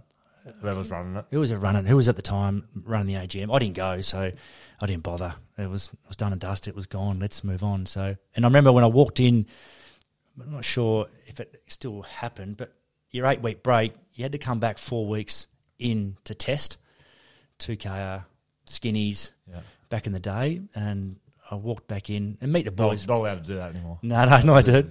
Don't speak to the player. Don't speak to the coaches. No, speaking to the players. Come back in 4 weeks in, and it was a good opportunity for me. I'm back from holiday, meet the players, say good day, and I meet Noel Judkins, who's the head of recruiting, and he said to me, "Mate, welcome. We're rapt to have you, mate. You know what? You were offered to me grand final morning." At the fence at the MCG. So wow. What? Boy. Yeah, so, yeah. Well, it sums it up. Yeah.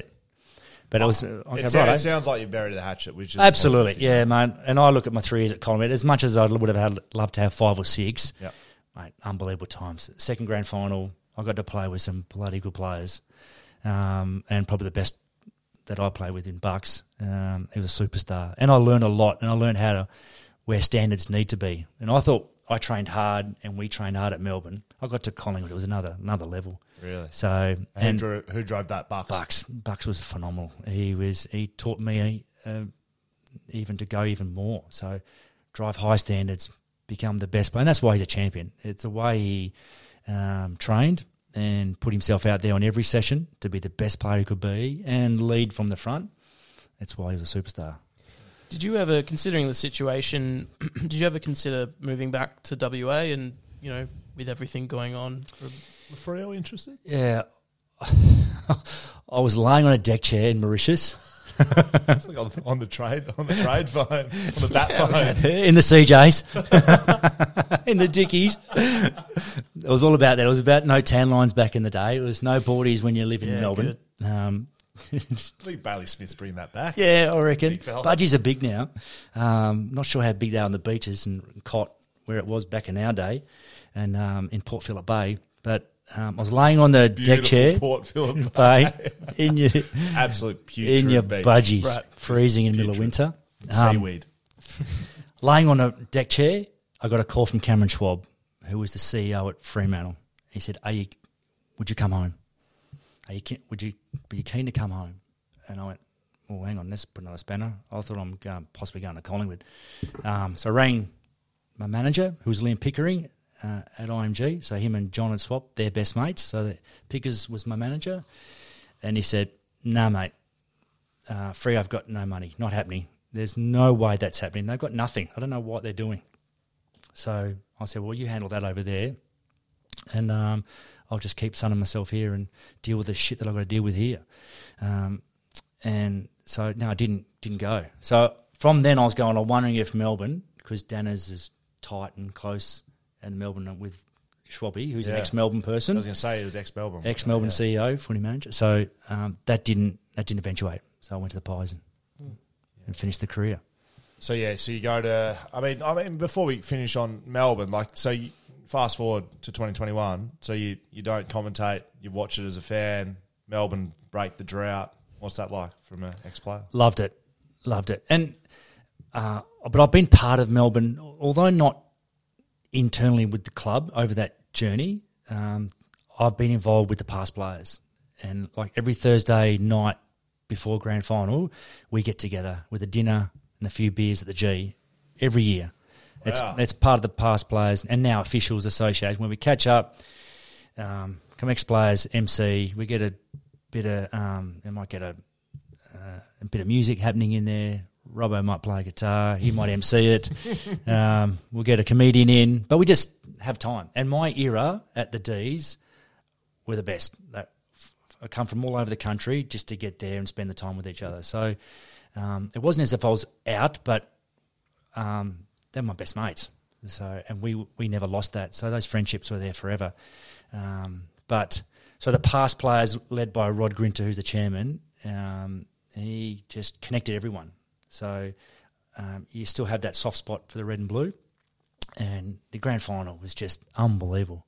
Although I thought Treloar and Bont were going to rip it away from us there for a period until the third quarter. And then for me, surreal feeling sitting in the third, just going, what's going to happen here? This is going to be a train wreck and we're going to destroy these blokes. I was calling the game, right? And I was telling you before, you don't get too many words in over at 6PR, but I was sitting there calling and I don't remember too much. I don't have great memories with different things in footy, but I remember sitting back in my chair, putting my hands on my head.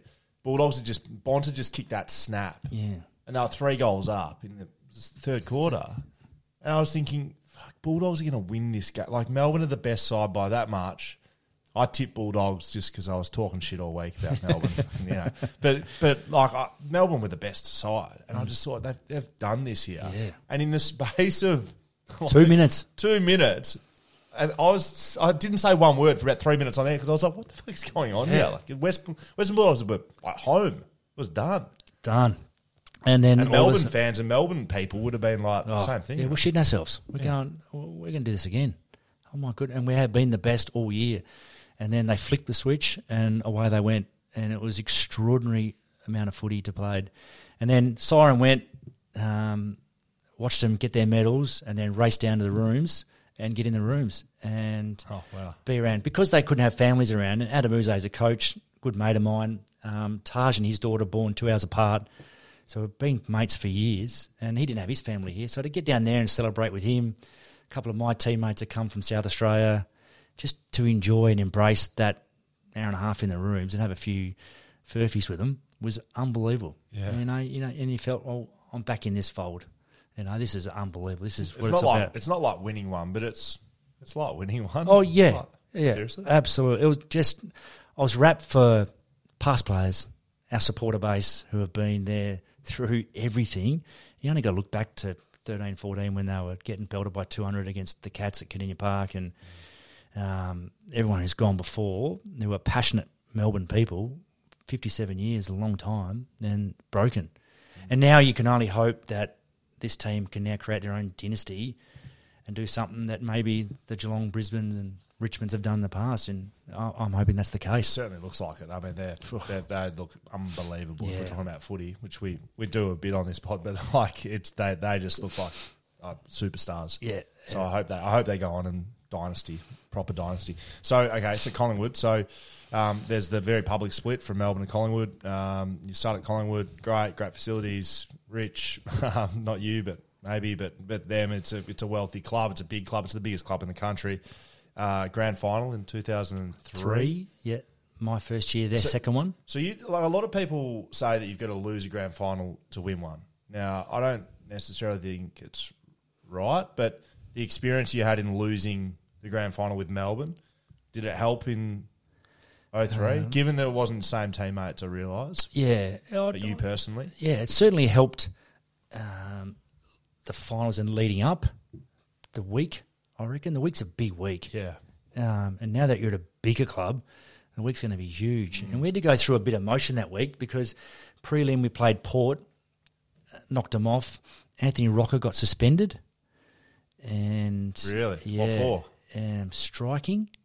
I can't remember what he was striking. Anyway, he got rubbed out he got rubbed out. So there's the emotion there that he's gone. And he was a very good player. Very good player. Important player for us. Yeah. He's a beacon. And you need your bigs and your presence, and he had it in spades. Yeah. So we lose him, and then we appeal. That's right. It went to like federal court, didn't Yeah, it? we went all the way. Yeah. We appealed, so then Eddie would have Yeah. all right. appealed it. Boys' emotion, get up again in hope. When he's one of our leaders, we want him out there. That doesn't go to plan. Emotions again change. So this is all through the week. The Thursday before training, he stands up in front of the playing group and apologises to the boys he's not going to be out there. You crying? Yeah, he's emotional. Yeah. The boys are emotional. Probably not the ideal lead-in. We want to be steely and resolve, and we've got to win this because we're favourites. We beat Brisbane in the qualifying, straight through to a prelim, knock Port off, we're going in. And Brisbane are hurt, injured. Lappin's having the big His ribs or his ribs, back, yeah. broken ribs. He's getting worked over by Chris Scott, who's emergency pre the game, and we get belted, absolutely belted off the park. Everything that went wrong. Ball didn't bounce, guys shirking it. Just getting and got beaten by 10. And yet we're favourites going in, so it just wasn't to be. And that was really unfortunate because 0-2 they were close, should have won it, could have won it. Lost by 9 points against Brisbane. So the whole playing group was experienced enough to go, we're here again. Right, they lost in 0-2. Right. To 9 points in sort of a wet day. Yeah. It was Anthony Rocker that kicked that goal, went over the post, right? Called a point. Yes. Goal. Yeah. And then Ackermanis crumbs one in the goal, top of the goal square. Licuria went to the side, didn't go ground level cover in front of him. He snapped it over and put him 9 points up with 2 minutes to go and game over. So, so they lost 2 in a row. How do you reflect then on the 2 grand final experience? In total,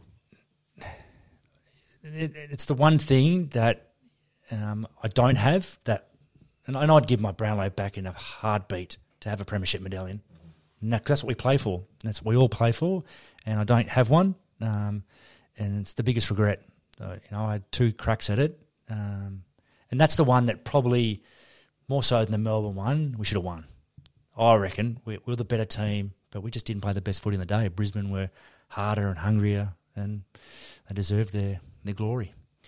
What do you remember of your first Anzac Day game playing for Collingwood? Or do you remember any of those in particular? Yeah, 0-3. I remember James Hird cutting. He kicked 5 from midfield. Yeah, 27, I think, nearly 30, kicked 5, and I think Bucks had high 30s that day.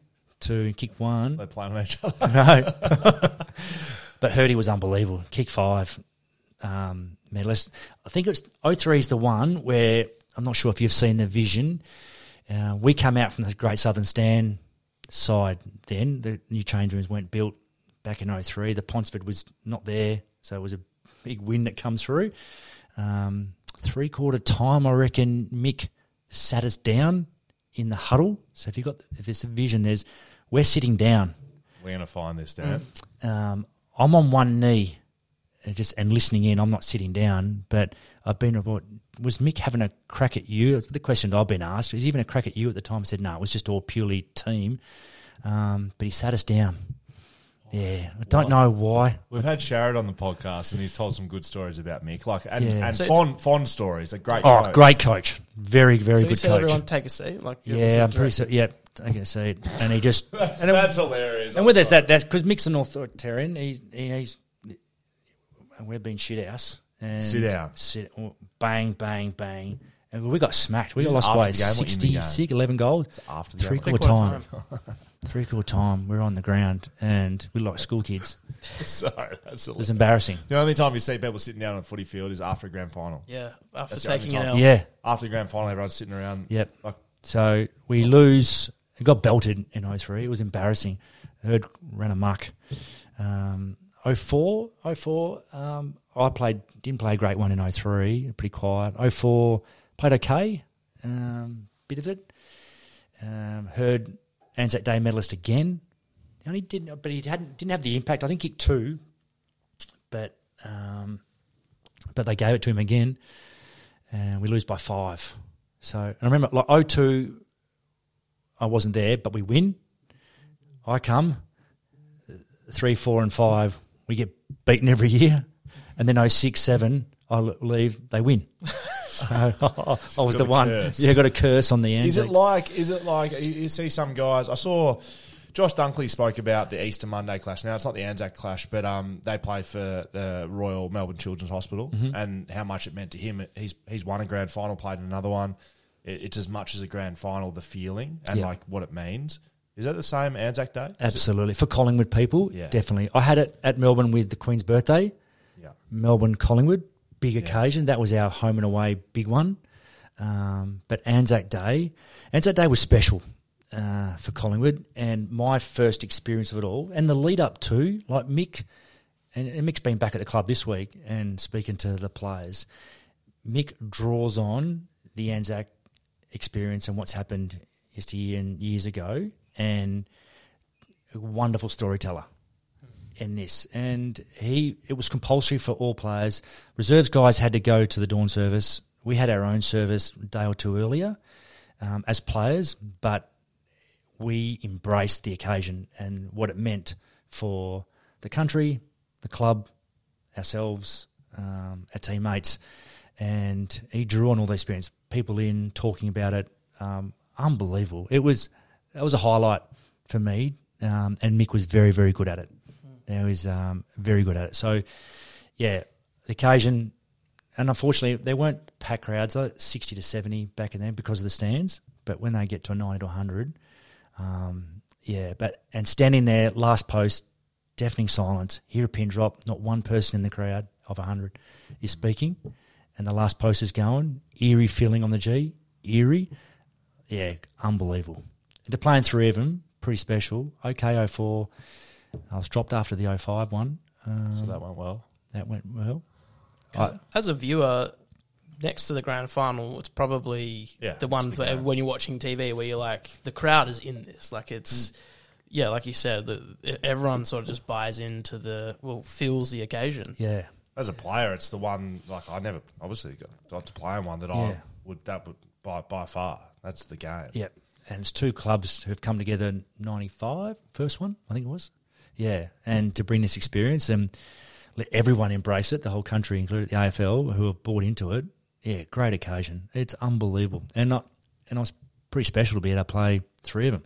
So you finish up 2005, delisted. Delisted. That was my first year I played reserves footy. That was my first game after the. I mean, you played over 100 from your debut. So my first experience, played for Williamstown that year. So I dropped after the Anzac Day clash, my first one. Again, didn't think I should have, but went with it. Came back in the following week. Dropped a couple more times here. I missed 7 games that year through being dropped. Round 11, about to play Port, and I was having a shower, and Mark Clymer comes in, who's more footy ops, comes in and goes, "Whoa, I was in the shower. I was always last to leave. You're going to be home tonight?" Yeah, why? Mick wants to come around. Yeah, why? He goes, I don't know. Yeah, I think he said it'll be over about 6:30. So anyway, and sure enough, I shower up, go home. Said, D, Mick's coming over. Okay. He came over, sat at my kitchen table, round 11, and says, I thought I'd show you the respect. You need to start looking for a new home. Round 11, I was out the door at the Pies. Wow. In the middle of through my 3rd year. Gutted, shattered. Mate, you serious?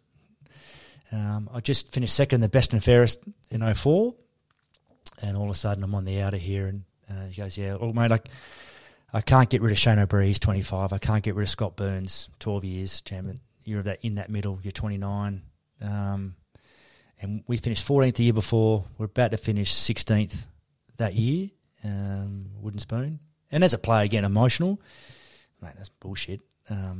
But when you look back now in reflection as a coach and you understand decisions that match committees and footy departments are going to make for future, and, you know, they delist me and a couple others and then pick up Pendlebury and Thomas 2 and 5 the next draft, and then 5 years later they win the flag. So you get it. Back at the time I didn't. Was it in that moment when Mick's in your kitchen? Is that what's that like? Were you angry, or was it just nothing? Yeah. Did you go at him? Bit of both. No, I didn't go at him. Angry, disappointed. Why? Mate, we're mid-year and I'm out of contract at the end of the year. But probably you think, I wish I hadn't run out of contract. Maybe I should have just put another year on after the best and fairest, just to save yourself.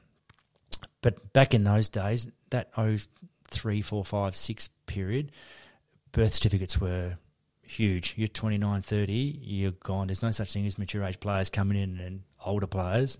It's all about youth. So I was stuck in the reserves.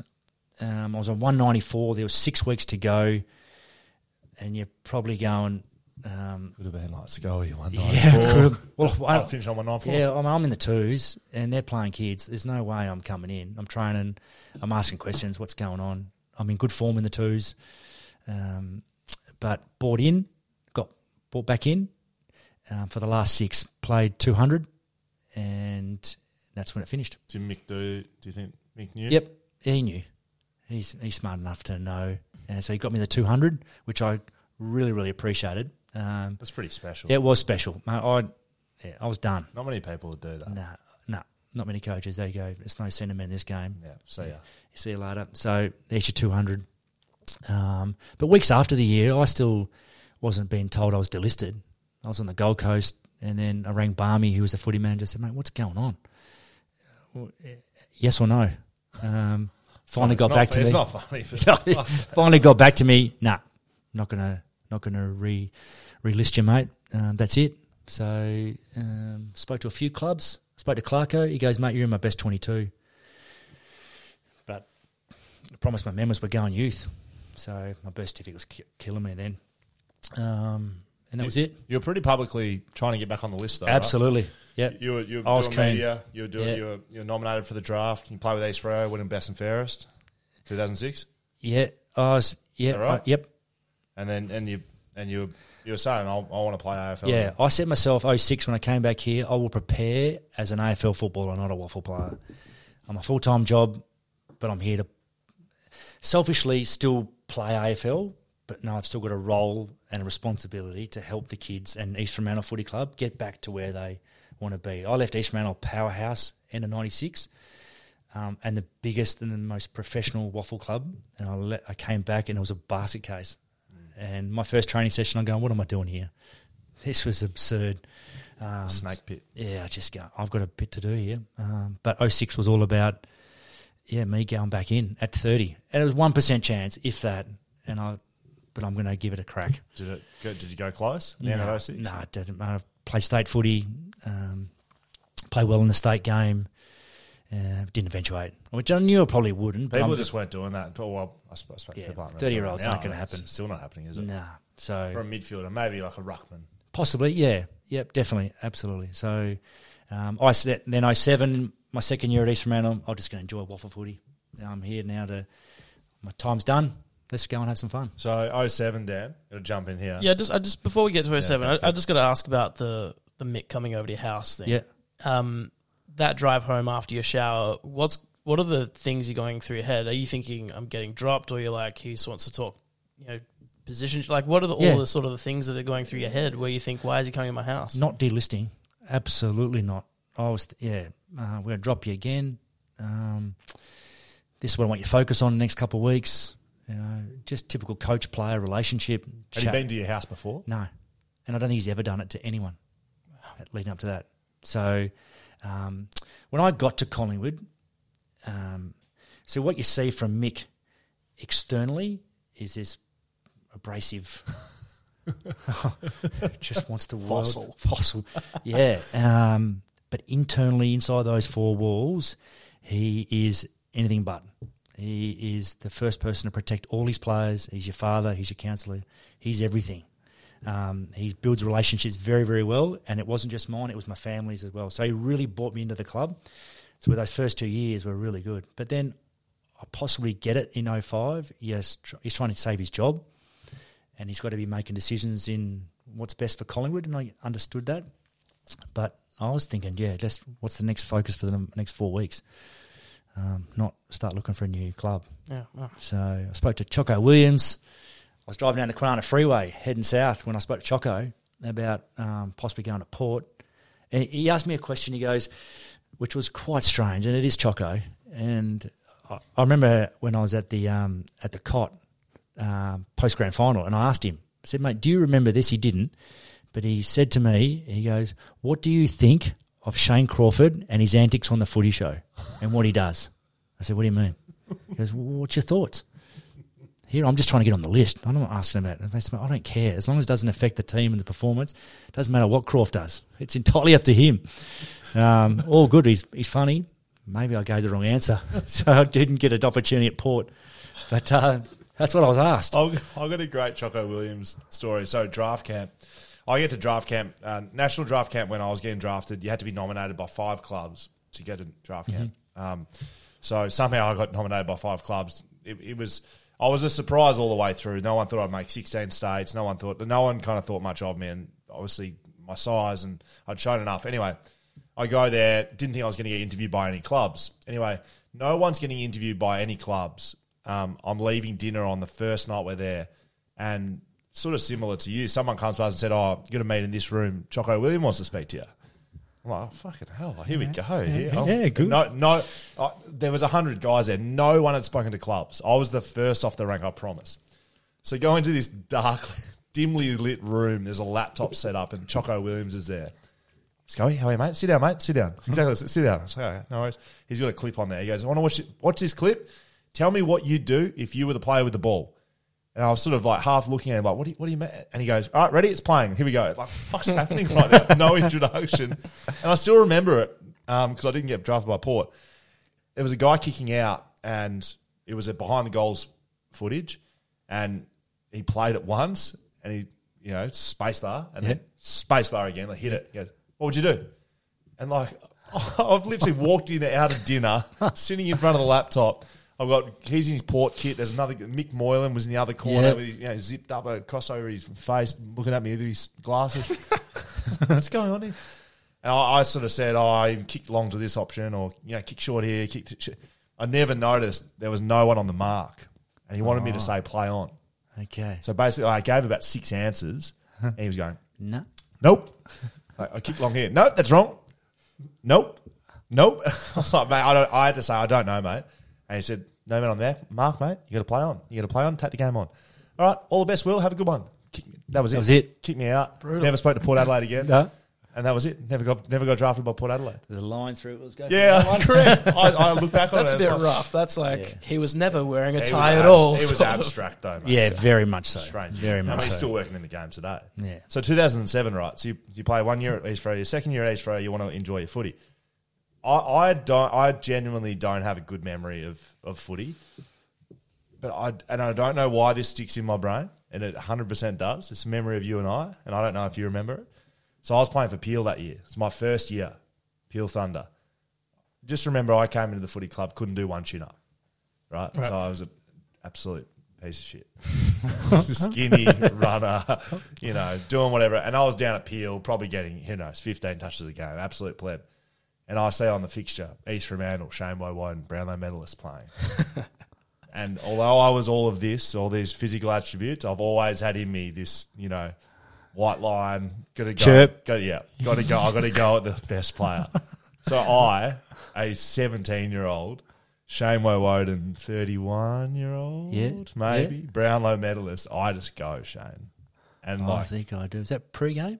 Oh, who knows? Probably. All of it, yeah. So what I do remember is, I reckon post-game, I shook your hand and I had to apologise. I remember apologising to you. Do remember and you were filthy. And you were filthy at me, and fair enough. And I look back on it, fair enough. What were you doing? I just like being a little shit. I was a 17-year-old, 18-year-old going, worst Brownlow met, the same as probably I everyone do. else. Yeah, little recollections. Yeah, I do. Brown, and I remember I shook his hand. And you know me, I always put my hand up. I and say, gave you "I'm nothing? wrong." Yeah, absolutely nothing. Yeah. Absolutely. Probably went back at you. Professional. So, no, you gave me nothing, which is why I remember it. I shook your hand and I said, mate, hope it didn't go too far today. I gave what I thought a pretty genuine apology. And you just looked at me with these eyes. I just remember these eyes, this look like I'll kill you. Yeah. If you come near me again, I'll kill you. Do you remember it? Yeah, I personally remember it. And that was 15 years ago. Yeah.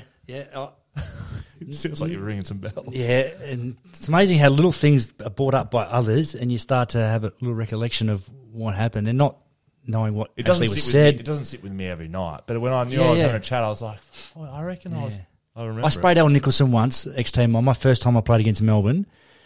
He fumbled in his D50, and he's a mate of mine. He's a West Australian. He was a teammate of mine, and I've gone over and I've gone him and sprayed him.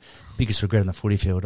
That's one regret I do have is standing over him when he's on the ground and giving it to him. Yeah, terrible mistake. That's funny because that's what my feeling is, and I don't regret too much that happens on the footy field. I generally think just go out there, what happens. Yeah. But the look you gave me made me regret it. Yeah. You made me regret my actions, which you won. Oh, You completely waffle won. footy, isn't it? No, bloody hell. So then you go into coaching. What's your coaching career? What's the we'll wrap things up shortly, but coaching East Freo and then into assistant coach at Brisbane. Yep. So coach straight out of playing, had a crack at the senior job at East Fremantle. There was about 5 or 6 candidates. I didn't think I'd get it. I thought I'd do it for the experience. I bloody got it. First year coach, no idea what I'm doing, but I'll have a crack at it. The fact that I knew the playing group and I knew exactly what needed to be done, which was important, but it was a learning curve, particularly 8 and 9, and then my final year 10, got into the finals for the first time in a decade, which was really exciting. But then I had Kane Lucas, Brad Shepherd, Jamie Cripps. I had some speed and youth, and it was unbelievable. It was good fun. 5 goals up, 3 in during the third, and we got done by East Perth in the first semi. I was gutted. I thought we could have won it, but I decided after that year, and I ummed and ahed on a 3rd or 4th year, but Michael Voss approached me to come to Brisbane. So I jumped at it and thought I've got to get in the system and see how far I can take it. So I went over to become mids coach, stoppage coach for the first 4 years. 3 years with Vossi, 1 with Leper, and then my final 2 years with Leper, I coached the NEFL team and went back and coached the kids, which was another experience in itself. Some good times. I remember getting beaten by 180. Oh my gosh. We played GWS at GWS as a curtain raiser to the senior team. We got beaten by 180 to 184. We had 6 listed players, 5 of them rookies, 1 first year. Who else was playing? Local NEFL players. Yeah, so back then we didn't have what they have now. They'd have their academy players joining them. So we're getting them from everywhere around Brisbane, Sunny Coast, South Coast, wherever they can get. No, thanks, mate. No, it'll burn me. Not this stuff. This whippersnapper stuff. So good. Good? It gets, yeah. Sorry, keep going. So we bring them from everywhere. We'll bring them day before a game from the Sunny Coast just to get them in. 16-year-olds, 17-year-olds who haven't played at this level. We're just scrapping to get a team. We played GWS, who has 22 listed plus 1 academy. That academy player is Jacob Hopper, who had 35 that day. And we got beaten by 180. So quarter time I go down. Like before they join the league or something to get some like. So it's the reserves comp, right, in the NEFL. So it's now at the VFL, which is inclusive of the NEFL. They were playing in. Yes, you're right. They Yeah. were playing in the reserves comp. Yeah. to prepare to join the AFL. Is that right? No, that's So that was their. that's sorry. our reserves. Oh, that was just the sure. Yeah, right. So the Brisbane Lions, Gold Coast Suns, Yep. GWS. Yep, with you. Some Brisbane teams, the Thunder in the Northern Territory, and so we played GWS, and we got absolutely mauled. And at quarter time, I've gone down and gone, I'm not going back up in the box. I just need to be here for these kids and learn to coach from the sidelines and just make decisions and a bit of fun. But oh my goodness, it was a train wreck. Coaching's a tough caper. Tough caper. I mean, Michael Voss. That's an interesting one. Like he comes in pretty much player coach, sort of straight in. He was going to be at West Coast. He was. I did 100%. Mate, yeah. well, no, he was. Yeah, he was in. I was at a function. It was the season launch breakfast, and Michael Voss gave this speech. I still remember it today. That's so weird. No, Kids were in school here. Yeah, he was in his polo. He was the midfield coach. He gave this speech, and he said, "I still remember it." He said, "I never snooze my alarm." He said, "I'm coming in here to set standards at this footy club, and one of them will be." Obviously, within he said, "I never hit snooze my alarm in my life, and every one of these midfielders, they'll never hit snooze again." And that was kind of the start of his speech. 2 days later, he was the head coach of Brisbane. Lee Matthews gave him a call and said, "Come and coach." See you later, West Coast. Yeah. So he's obviously been and gone at Brisbane. I know you don't know what's happening at Carlton, but it looks like he's changed a lot as a person. He's grown a lot. That was grown a lot 10 years ago. Would have learned a lot because I think Vossi was very much in my time at Brisbane, and because he'd taken him to finals in 2009, but Vossi was very much about offense. I'm not sure a lot about defense, and things changed, but he would have learned a lot under Ken at Port, and particularly defensively, I reckon, and be able to manage them both. And mate, I reckon when you're 8 years out and you're doing something different for the second time under someone else, learning new stuff, you take that to your club. He was always going to coach again. He matured as well. Oh, absolutely. He's probably like if you're further away from being a player, so you lose that. Kind of like I assume same as Bucks. What I do is on the field and train, and you need to play like that. You'll probably lose that as you get older. Oh, absolutely. But geez, the stuff I learned off Vossi, and just because I was the mids coach, and Vossi and I went toe to toe against each other multiple occasions, midfielder v midfielder, and brutal. But the stuff we taught each other, and particularly he taught me as a coach to coach the mids around craft and technical stuff was unbelievable. Genius. A genius. And no wonder you're a star. I remember when you did that against me. Yeah. So, things he learned. Yeah, he would be the first to admit the mistakes he made, particularly probably more from a relationship side of things, and probably being too much in the computer and not enough with his players. Whereas now, and again, second time around, and look at him already. From afar, he just seems like a different guy, and that's just a comment from afar. Yeah, he seems. But even what you hear out of Carlton too, from the playing group point of view too, they're invested, they're all in. So I'm wrapped for Vossi. It's so good to see him back, being successful again. Last one, we're about to do social media, which I'm sure you know about. Well, it's a very big segment on Podcasting Land, and don't even need to answer from that. Before you get there, it must have been a really proud moment for you, your son Taj getting picked up, father-son, to Melbourne. Absolutely. What was that like? 2 moments for me. Yeah. October 12. Taj has always been a Melbourne person, always. I've never pushed him to be a red and blue. It's been in his blood. He's a supporter. Yeah. He was at the 18 prelim as a supporter with his mum. How did that go for him? Sorry. He was brutally, verbally bashed in the lifts. By his mates or brand? By West Coast supporters. Because he had his Jack Viney jumper on. Fans. It's amazing. He's brutally high. But, we got belted that day. And for him to play for Melbourne was, it's always been a dream. He wanted to play AFL footy, and that's all he's ever really worked for. So, 2 moments. October 12 is when we were in his manager's office, and the club, we're on a Zoom, and the club's nominated him. He's accepted. So when Jason Taylor says, we're going to nominate you, that moment, and watching his face straight away, and then the moment we had out in the car park where we embraced each other, a few tears, that was unbelievable. And knowing the fact, mate, you are now going to be drafted. That's the advantage of being a father-son. And now there's no guarantees you'll be at Melbourne if you bid it on, but you're going to be drafted. And then obviously draft night when the name's officially read out and you're on a list, on a primary list, that moment with the family and friends and his friends going berserk in the lounge room, they're the moments. And everything I did in my career passed in significance to those 2 moments, because you live through your kids, you do everything for your kids, and you want them to be the best they can be and achieve everything they do in life, and those 2 moments far outweigh anything I did in my career. Is he going to be a better player than Shane? I think he will. Yeah, who knows? But he's a better 18-year-old than I am, than I was. But in the end, it doesn't matter, does Doesn't matter. You know, he's there. And he knows now that he's only at the front door. All the work, he's got to push it open and smash it in and be the player he wants to be. But he's in a great environment, learning from the best. Just got to bide his time now to get a game and in a premiership team, which he's okay with.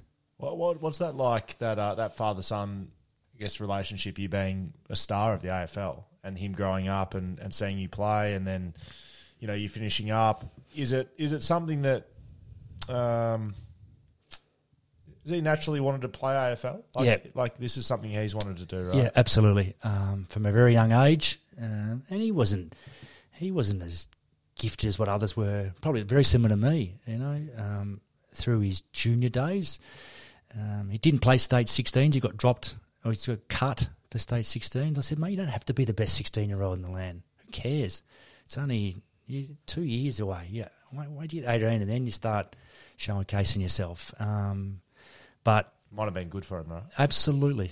He got told by Benny Dyer, the state 16s coach, we're at Rotto, and I remember the occasion. He walked off on the phone and come back just emotional.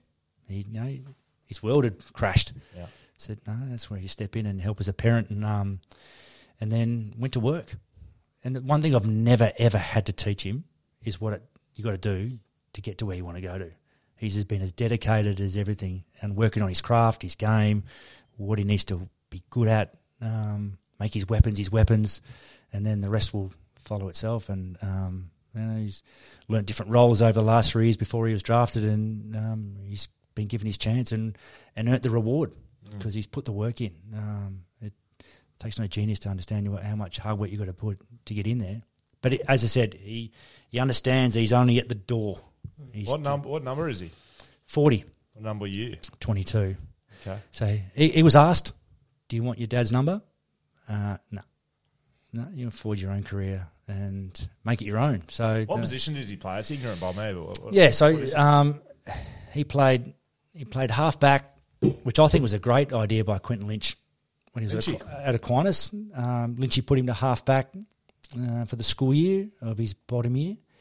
His year 12 year. Got him sort of coming at the ball. Yeah, just seeing it from different. Plays a running back, learn to drop off when you need to, use your skills coming out of halfback because his weapon's his leg and his hand. So that was a great learning curve for him to be behind the ball, learn how to defend, don't just be running around with the midfielder and do those things. And then halfback with East Fremantle that year when school finished. And then last year they wanted to see him work on his inside game. So get around the contest and do that. So he plays inside mid when he captained East Fremantle last year. Oh. So he learnt both, which was great for him. Really, really good. And then, the D's have been on the watch for a couple of years. But they took him. Nothing better for his development to be around good players as well. Yeah. You know, just my opinion, because it happened to me as well. I got drafted to West Coast 2006, right? So I went to a premiership team.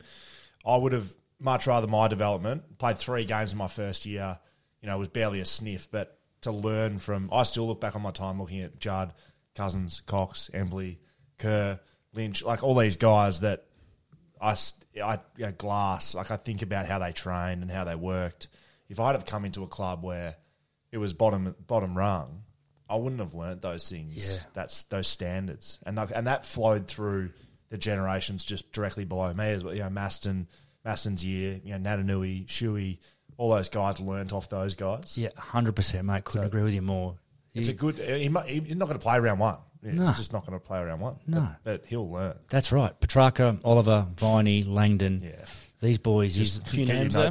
Yeah, well, that's it. And Goody, Uze, mids who played the game at the highest level.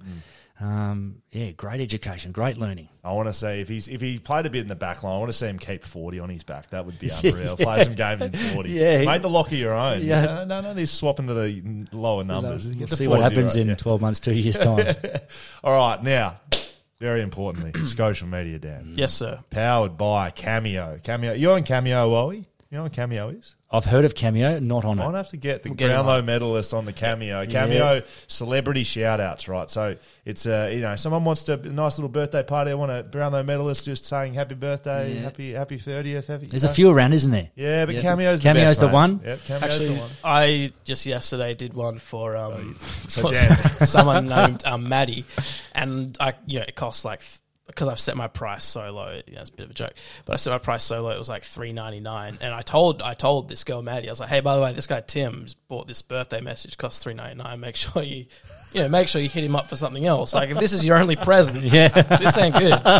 But Maddie, happy birthday. All right, well, Cameos are around us. You can find Dan, you can find me, and maybe Shane a little bit later. I'll jump on. So, social media, the fans send in questions. They get to ask you the questions, right? I think there's some names here you'll know potentially as well. The Jaden. How's Collingwood FC compared to Melbourne? I heard We've that. sort of covered Heard that a bit. Yep. Taj Mart 17. I don't think it's Taj. How did you like the PSA system at Aquinas? How did it prepare you for the AFL? I never played PS. Is that? I don't know. Yeah, I didn't play PSA. I was at Kent Street, so no There you PSA go. back then. Taj does not know the facts. So how was it just going through the public school system? Building you up from the bottom. How It good. was quick cut back then. Sharad W _ Oh, here we go. Who's your favourite expert to work with at the ABC? He's a fuckhead. Probably. Oh, Sharad, it's you, mate. He actually had a couple more questions to throw. Oh, in. Brawny be filthy too if I didn't mention Brawny. Actually, not. Yeah, okay. Yeah, Brawny's very good too. Now, I actually just came meeting a couple of guys, one of whom played in a charity football match with you, and he said to ask how your calves were. Potentially pinged a calf a month ago. It wasn't Was potentially, yeah. Pinged. Pinged a calf. I done my hammy pre-Christmas. Cuz rang me up, said, mate, I need you to play. Because he rings you. I'm drop playing. everything. Yeah, I haven't played with Ben since 95. So I'll go. Thanks, Freo boy. Yeah. Got my rehab my hammy, got it right, back in. For the game. Oh, and I did everything right. Tested myself the Thursday night to make sure I'm right to go. Don't make a dick of myself. End of the first quarter, start of the second. Handball received from Pritis. Ping. Calf gone. Brownlow to Brownlow. Oh, no. The Brownlow connection. Yeah. Oh, that's good. And Sharad also said, what did he say about? No, you went there. He said you were always knocked up, always getting knocks and injured to your head or something. So what Has he got that from Mick, or is that I've told him a story? Is Yeah, that- Mick said Mick made a comment one day to me that I was the most bloodiest player he's ever seen. what do you mean? Like, I got stitches in my forehead, in my eyebrows. I got that many. And he goes, Mick made a comment one day, it's because you fumble. You have to go back on it, and that's when you go back on it, you get whacked. Right. So that's bullshit, but You reckon you get stitches because you he fumbled? fumbled. He made that comment one day. So, mate, I'm sure come on, Mick. Probably Joel Selwood takes that now, right? Oh, yeah. Yeah, but Every just game. Well, he was before, so yes, mate. Don't worry about that. All right, this is a good one. Well, maybe not. I don't know if you're sensitive about this, Shane. Saxon _ Sourness. Do you regret the frosted tips? Absolutely not. Trendsetter, You bringing them back? Actually, bleach.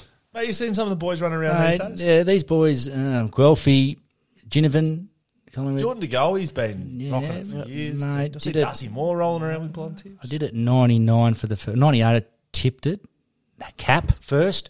Oh, yeah. Too much pain. When That it hurts, mate. I've done that before. I probably did it in 99 too. Fuck, holy hurt. And then went, you know what?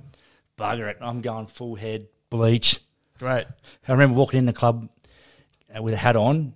Walk in. Gary Lyon walks in, tips the hat, shakes the head, puts it back on. Didn't say a word. Well, you don't give that to Stephen Tingay when he does it. And Stinger's been around, one of my idols. But yeah, and then I went, no, it's too much now. It's starting to fall out, I think. So that's when I went the foils and did the full head of foils. 2000. You have a blonde hair. Do you reckon that one that helped with the Brownlow? No, Possibly. Not one. Maybe the boots. What were the boots? Yeah, Puma. Oh, very All good. over the Puma. Thank you, Prima. Strength. Yeah, Paul _ O _ 91. After winning the Brownlow, what does the after party look like? No after party. That party was island a trip. party. Yeah, no party. We had a grand final party. Got abused by the coach pre the night. Yeah, we walked. So grand final finished. Go back to Crown. Losers. It's a shocking, it's a shocker. shocking function. We go upstairs as a playing group first before the function, get on the beers, a little bit rowdy. We know we've been beaten. We've been embarrassed. We know that. Coach walks in, storms, rips shreds off us for celebrating too much. Ugh. And then, not a great way now to enjoy the evening. Bit of a dampener on it. Nah, the after party that year was All Australian. I wasn't All Australian. I was invited on the tour in Ireland. So that was our party. Nice. Yeah, that was good. Yeah. That wasn't the brawling ones with the Scots, was it? No, 2000. So we would have drank. No, Michael, sorry. So we were there for 11 days, 2 games. There's 9 days. 9 days of drinking. Just prepare for the game, and we just bashed them. It was good fun. I thoroughly enjoyed that tour. That's unreal. How good. I remember we walked back from Temple Bar one night. So we're walking back to the hotel, the Berkeley Court, at 5 a.m, I reckon. And as we're walking in the lobby, Dermot Brereton, coach, he's walking out. So, mate, good times. That's great. Good times. G'day, Derm. 2 more. Tim _. Fillet of fish, yay or nay? McDonald's fillet of fish. No. Yeah. Okay. No. It's an absolute no. No. Yeah. Rotten. You haven't tried it, have you? Oh, years and It's years. gotten better. It's gotten better. Has it? Not even much tempted. Doesn't even excite me. No, it doesn't No. even interest you. No. Yeah, that's all right. I'll be very Bottom of the surprised pile. if we find a guest that says yes, then we'll delete the episode and we'll never. Dan, is that play one of your favourites? Oh, Yeah, that's good. well, it's It's embarrassing. yuck, yeah. I was forced to eat one. We tipped over a subscriber milestone. I ate one on the podcast. It was Double putrid. fillet. Putrid. Absolute Double. It was that's lucky even- to be fish. Yeah. It really was. Last one. I mean, this is a good one to finish on, I think. Harry.J012. What would it take to bring back the frosted tips? Funny you asked that. Good. Because my kids, and particularly my daughters, even Taj to a lesser extent, last year, wanted me to bring it back. Wow. I went, mate, that's a big ask. At 45 years of age, It is. it's a big ask. You know what? But I said, I will do it on one thing, that it is for charity. Not a problem at all. I'll do it for charity, but you have to organise it. It can't be any of me. It's yet to be done. So You're not going I'm to be out there safe. folding foils. What getting it are the already. kids' names? Let's do a little quick shout out to the kids because I want to see the frosted tips Yeah, back. so Sienna and Summer, Okay. my 2 good daughters. And Taj was a little bit to it. They wanted it, but I said, that's okay. I've got no problem doing it, but it will have to be for a really good charity. But you have to organise this, everything. Summer, Sienna, Taj. How much do you want it? How much do you want to see the blonde tips? Because I personally want to see them. So I want to see them back on. Mate, it's been a pleasure. Genuinely a remarkable footy story. Appreciate the time, mate. Been a great chat. Hopefully you've had fun too. It's been great. Yeah, no, thank you guys. Appreciate it. Thanks for having us on. Yeah. You happy with that, mate? Very happy. If you want to find us, you can find us on backchatpodcast.com.au. Wally? Yep. You're writing this Definitely. down? It's your homepage. Hello I'm on. at backchatpodcast.com.au is the email. You can find us on socials, backchat _ on Instagram, Twitter, TikTok. We're on Reddit. Don't know what we do there. You're on YouTube. You can subscribe to that, Wally. You need to subscribe to that. Cameo, yeah. Whippersnapper, thank you very much. These shelters were pretty good. Yep, Blue Bet. There you go. Blue Bet, thank you very much.